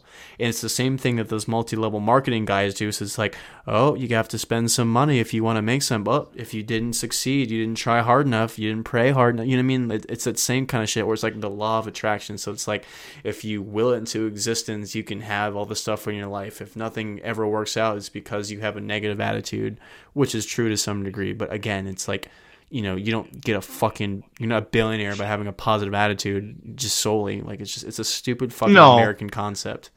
Right, but it's so funny though, because like only this kind of shit that you can't make up, like only this can happen in America. Like this is such an American thing. Yeah. Dude, I'm telling you, you'll laugh your ass off. Look up fucking, I think his name is Jesse Duplantier or Jesse do something. But it's like just look up Christian private jet and you'll see it. And then there's like another thing where this dude's getting grilled by a judge because like he has like millions of like $1 million home, he's like expensive cars, and he's using all this donation money to fucking take vacations and shit. Like it's fucking wild. I just looked this up. The first thing that comes up, it says 10 American pastors with private jet. Yes, quote, that's the one. Yeah. Quote, it's what Jesus would do. Yes, I'm serious. They preach this like narrative that Jesus would live the fucking baller lifestyle. Like he'd come in like a fucking Persian with a white suit and sunglasses and fucking in a goddamn Mercedes or something. Like it's really strange. But yeah, because it's like the whole point of Jesus is that like he is the king because he didn't come to be served. He came. Well, no, sorry, no. He didn't come to be served. He came to serve us. Yeah. Right, and like this just I don't know how you could be so far from that understanding. And why he always dressed in like he was so dirt poor, and he just dressed in like rags. And that's like when he was presented to Pontius Pilate, the Jew, like when the Jews and like the Pharisees, they're like, this man is like evil. He's like gonna completely like ruin everything for us. And then Pontius Pilate like sees Jesus, like this poor man in rags. He's like, this is the guy that you're saying is claiming to be the king of the Jews? Like, really? Yeah. Yeah. Yeah, it's a total fucking bastardization, and it's purely political now, and it's just like, fuck. Yeah, man. I'm just glad I wasn't raised Consumerism. like that. I know, man. Me Really too. fucking glad. Yeah, no, I really am too. But Um, it's interesting because like it's not even like that's like a mindset that everybody has, no matter what fucking religion or lack thereof. Like everybody has that mindset that they want need their 15 seconds of fame, or that they deserve just like fucking fame or financial success or all that shit. It's like they've been promised this fake lie that if you work hard enough you can achieve anything. Like it's right. just it's That very fucking American. that that's a load of bullshit. I mean, you Yeah. both know that. But Yeah, no, it's obvious that you have to get A, fucking really lucky, or A, just have ungodly talent, or you know people. Like, there's a bunch of other shit that you have to fucking do, and you can't just be ambitious. right. And like you can, but I mean, like you said, it can only get you so far. And it And gives you more misery in the long run. Like, that life isn't even fun right, after it, fucking, like, 10 years. If you're not right, overdosed on some bullshit or fucking kill yourself, like, fuck. right. But a lot of it, I think, just stems from like people just like don't really know what it is that like because people don't really have a purpose anymore, and we don't really understand why it is that we're here. And there's no like meaning to life anymore. So it's like yes, because like there's like that's not it. Like family and like long term like relationships and stuff like that. That's not it. So it's like I need something else. That's why like yeah, I just want a bunch of money, not to invest in my family, but to invest in like the cool car, the cool house, and all these stuff that are part of this world that is like passing. Yeah. Yeah, because people No like just purpose. right because they just see other people in that stuff and they're like, oh, if I was in that position, then I'd be happy. And I'm guilty of that too. Because like when I see the higher up people in my job, or I see the people in the jobs next door, in like the like our neighbors that are working on their marble thingy, it looks badass. I think like, oh, if I was in that position, then I'd be happy. It's like no, I mean, you can be happy in any position you are. I'm not saying like I don't want to necessarily like branch out, do something different, but just to think like, oh, I'm being held back just because of like the position I am in, you know, and I'm not in these better positions that these other people are. Yeah, I mean, it's difficult to distinguish because, like, you have, I mean, it's just, it's just objectively things are just innately good or they're not. So it's like you can have the mindset of, oh, I want to achieve more success, and you can have ambition and you can climb as high as you're physically able to go, or if you're lucky enough to go, and you have to find that place to be content. That's fine. If you want to be fucking successful, sure, but if you're going to be fucking miserable if you don't have it, then it's a problem. Like, it just depends on how you see it. But I just think it's just retarded that we've just been fed this lie that that's the fucking antithesis of everything, and that's what we have to strive for every single person on the planet, contentively knowing that that's not going to fucking happen to like a quarter of the population in Right. this country. So it's like the same shit with the lottery, right? So it's like people play the lottery so much it got to like 1.28 billion, right? And one fucking dude won it, and the government took like almost all of it. Well, right, because it's like that's like literally the population of like India. Yeah. Like it's crazy the amount of people that don't realize that like how they're not gonna fucking win it. And people are like, oh, but it's that one guy. It's like, yeah, but statistically you're gonna play your whole life and never win it. So, Yeah, because and it's you're like not that guy. You're not gonna be that guy. And that guy that right, did win it is hiding from all his fucking. They hire lawyers to fucking be anonymous because now their life will be ruined if people find out about it. Like it's just a dangerous game we play. right, and it's also like these people that like win the lottery and like yes, you do get a shit ton of money even after all of the taxes by the government, but like it just you just get sent money every week for doing nothing. Like there is like, and I know like I haven't really heard about this, but I can assume that there's probably just kind of like this guilt that comes with that. Like, yeah, I didn't really do anything. Yeah, I'm just getting money for like no reason. Which is where you turn to like fucking, hey, I should probably put this towards something that makes a difference or actually construct something good.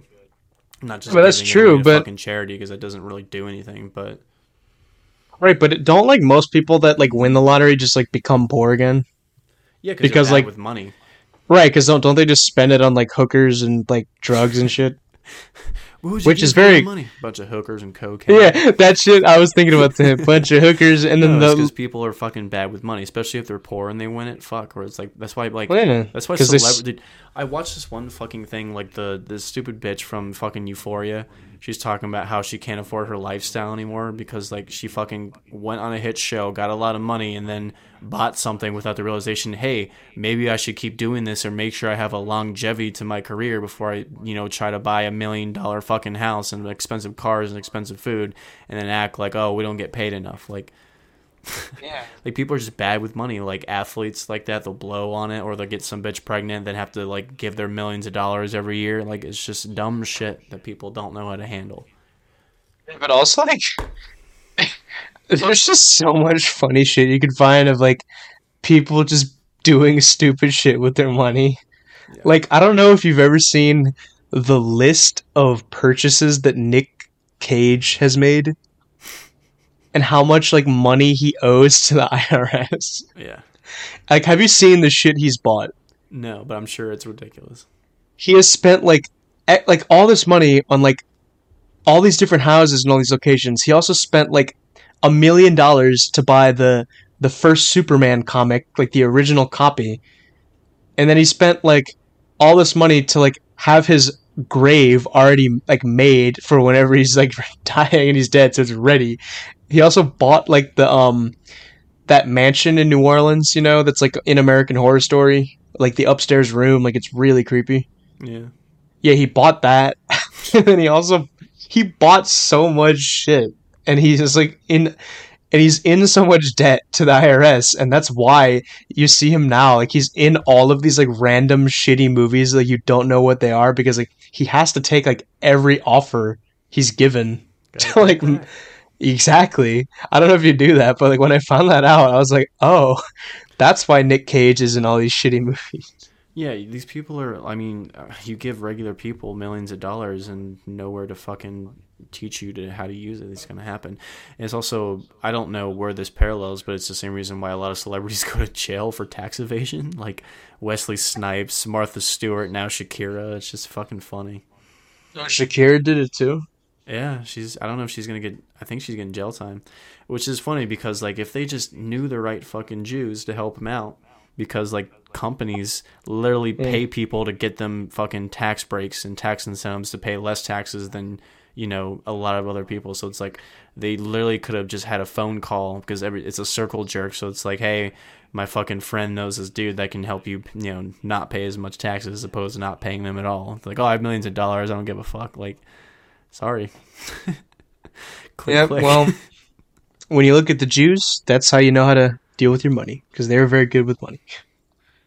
Yeah, and like it's a stereotype for a reason. Like go fucking find some and make you not go to jail.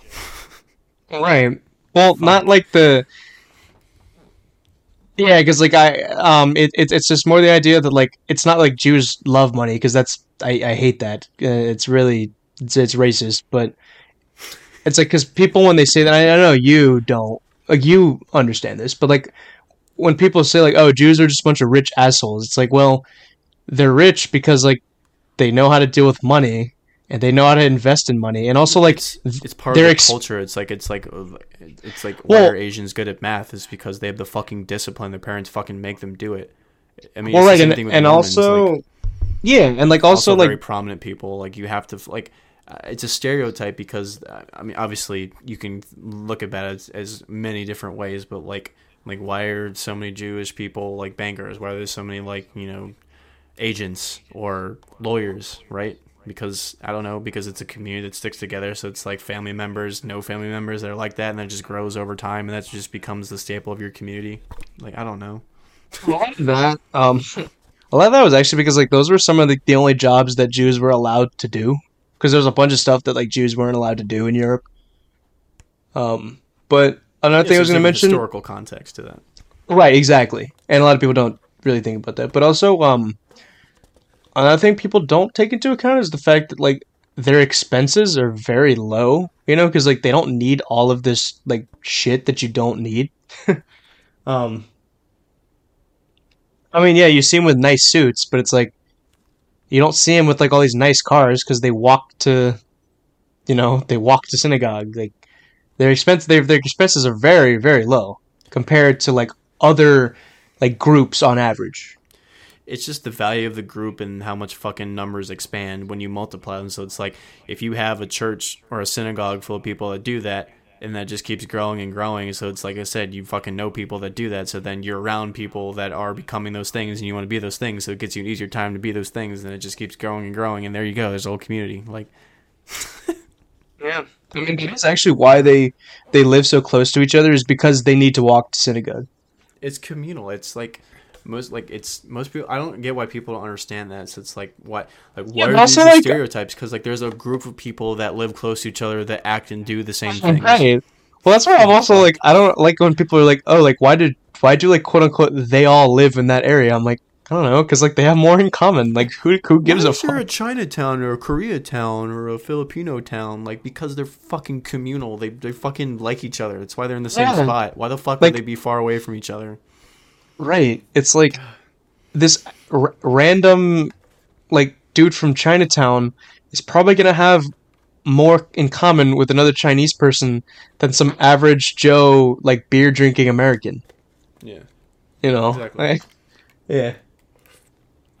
Oh, dude, it's late. Shit. Oh damn. Yep. Well, I don't need to wake up at 4 tomorrow, but I need to wake up at 5. Well, I feel like man, this I didn't even feel like this was 3 hours. Yeah, no, I like I didn't know how long this one was gonna be, but I feel like we just like always find shit to talk about. This was so cool. Oh, that was a good one. I like this one. I like when we have discourse. I suppose You know, it's but random bullshit. right, but I also like it when I can put a good thumbnail because in this one I know I can be like um Jewish music, abstract science, and then like you know into like further You should do. religion. You should get like a picture of like a big jet with like a cross on it and have like Jesus shooting it down with a laser beam. That'd be a great thumbnail.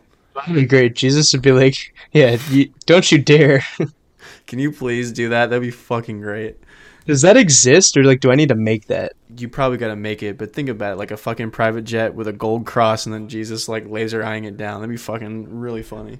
Yeah, or like you see, you know, like when people like deep fry the other people's eyes, like in a Yeah, picture, it's like exactly. Jesus has like the glowing eyes, like, and he has his little, you know, the hand thing he does to signify the Trinity. Yeah. It's like that, and you see him doing it like in movies when like he's performing the exorcism. You know, he's like, yeah, be gone. Yeah, exactly. Yeah, Fucking make it happen, Captain. I actually, yeah, I'm gonna do that. Oh man, that's my project. That's my next project. Good luck to you, sir. Yep. I also got another podcast coming up with a new guest. We have to do a multi-way one. Oh Conference yes, call we it do. up. We do, but with whom is the question? Gives no fucks, mate. Yeah. Well, I know Matt's not gonna do it, but is he still pissed at me from the Mexican No, food? but it was really fucking funny. Dude, I totally forgot. So for context, every time Will comes into our store, he's not allowed to eat. I don't know why.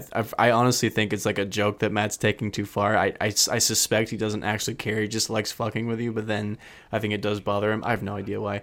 Anyways, like, Specifically the Mexican food, because like he had pizza there one time. He's like, "Hey, you want a slice?" and we've had that food in here. I just don't know what his deal is. Right. Anyway, so the Right. running joke is that he can't eat food in our store, and so he wasn't here one day, and so Will's like, sweet, I can eat in here. So he goes to get food, takes forever. I fucking forget about it. Matt comes back, and then I just didn't think anything of it. And then I saw you walking in, and then your face as you walked in as he saw you, and he's like, nope. He's like out. Oh, it was so funny. I totally fucking forgot that's what you were doing. Yeah, and then I just like went home. I was like, "Fuck, man."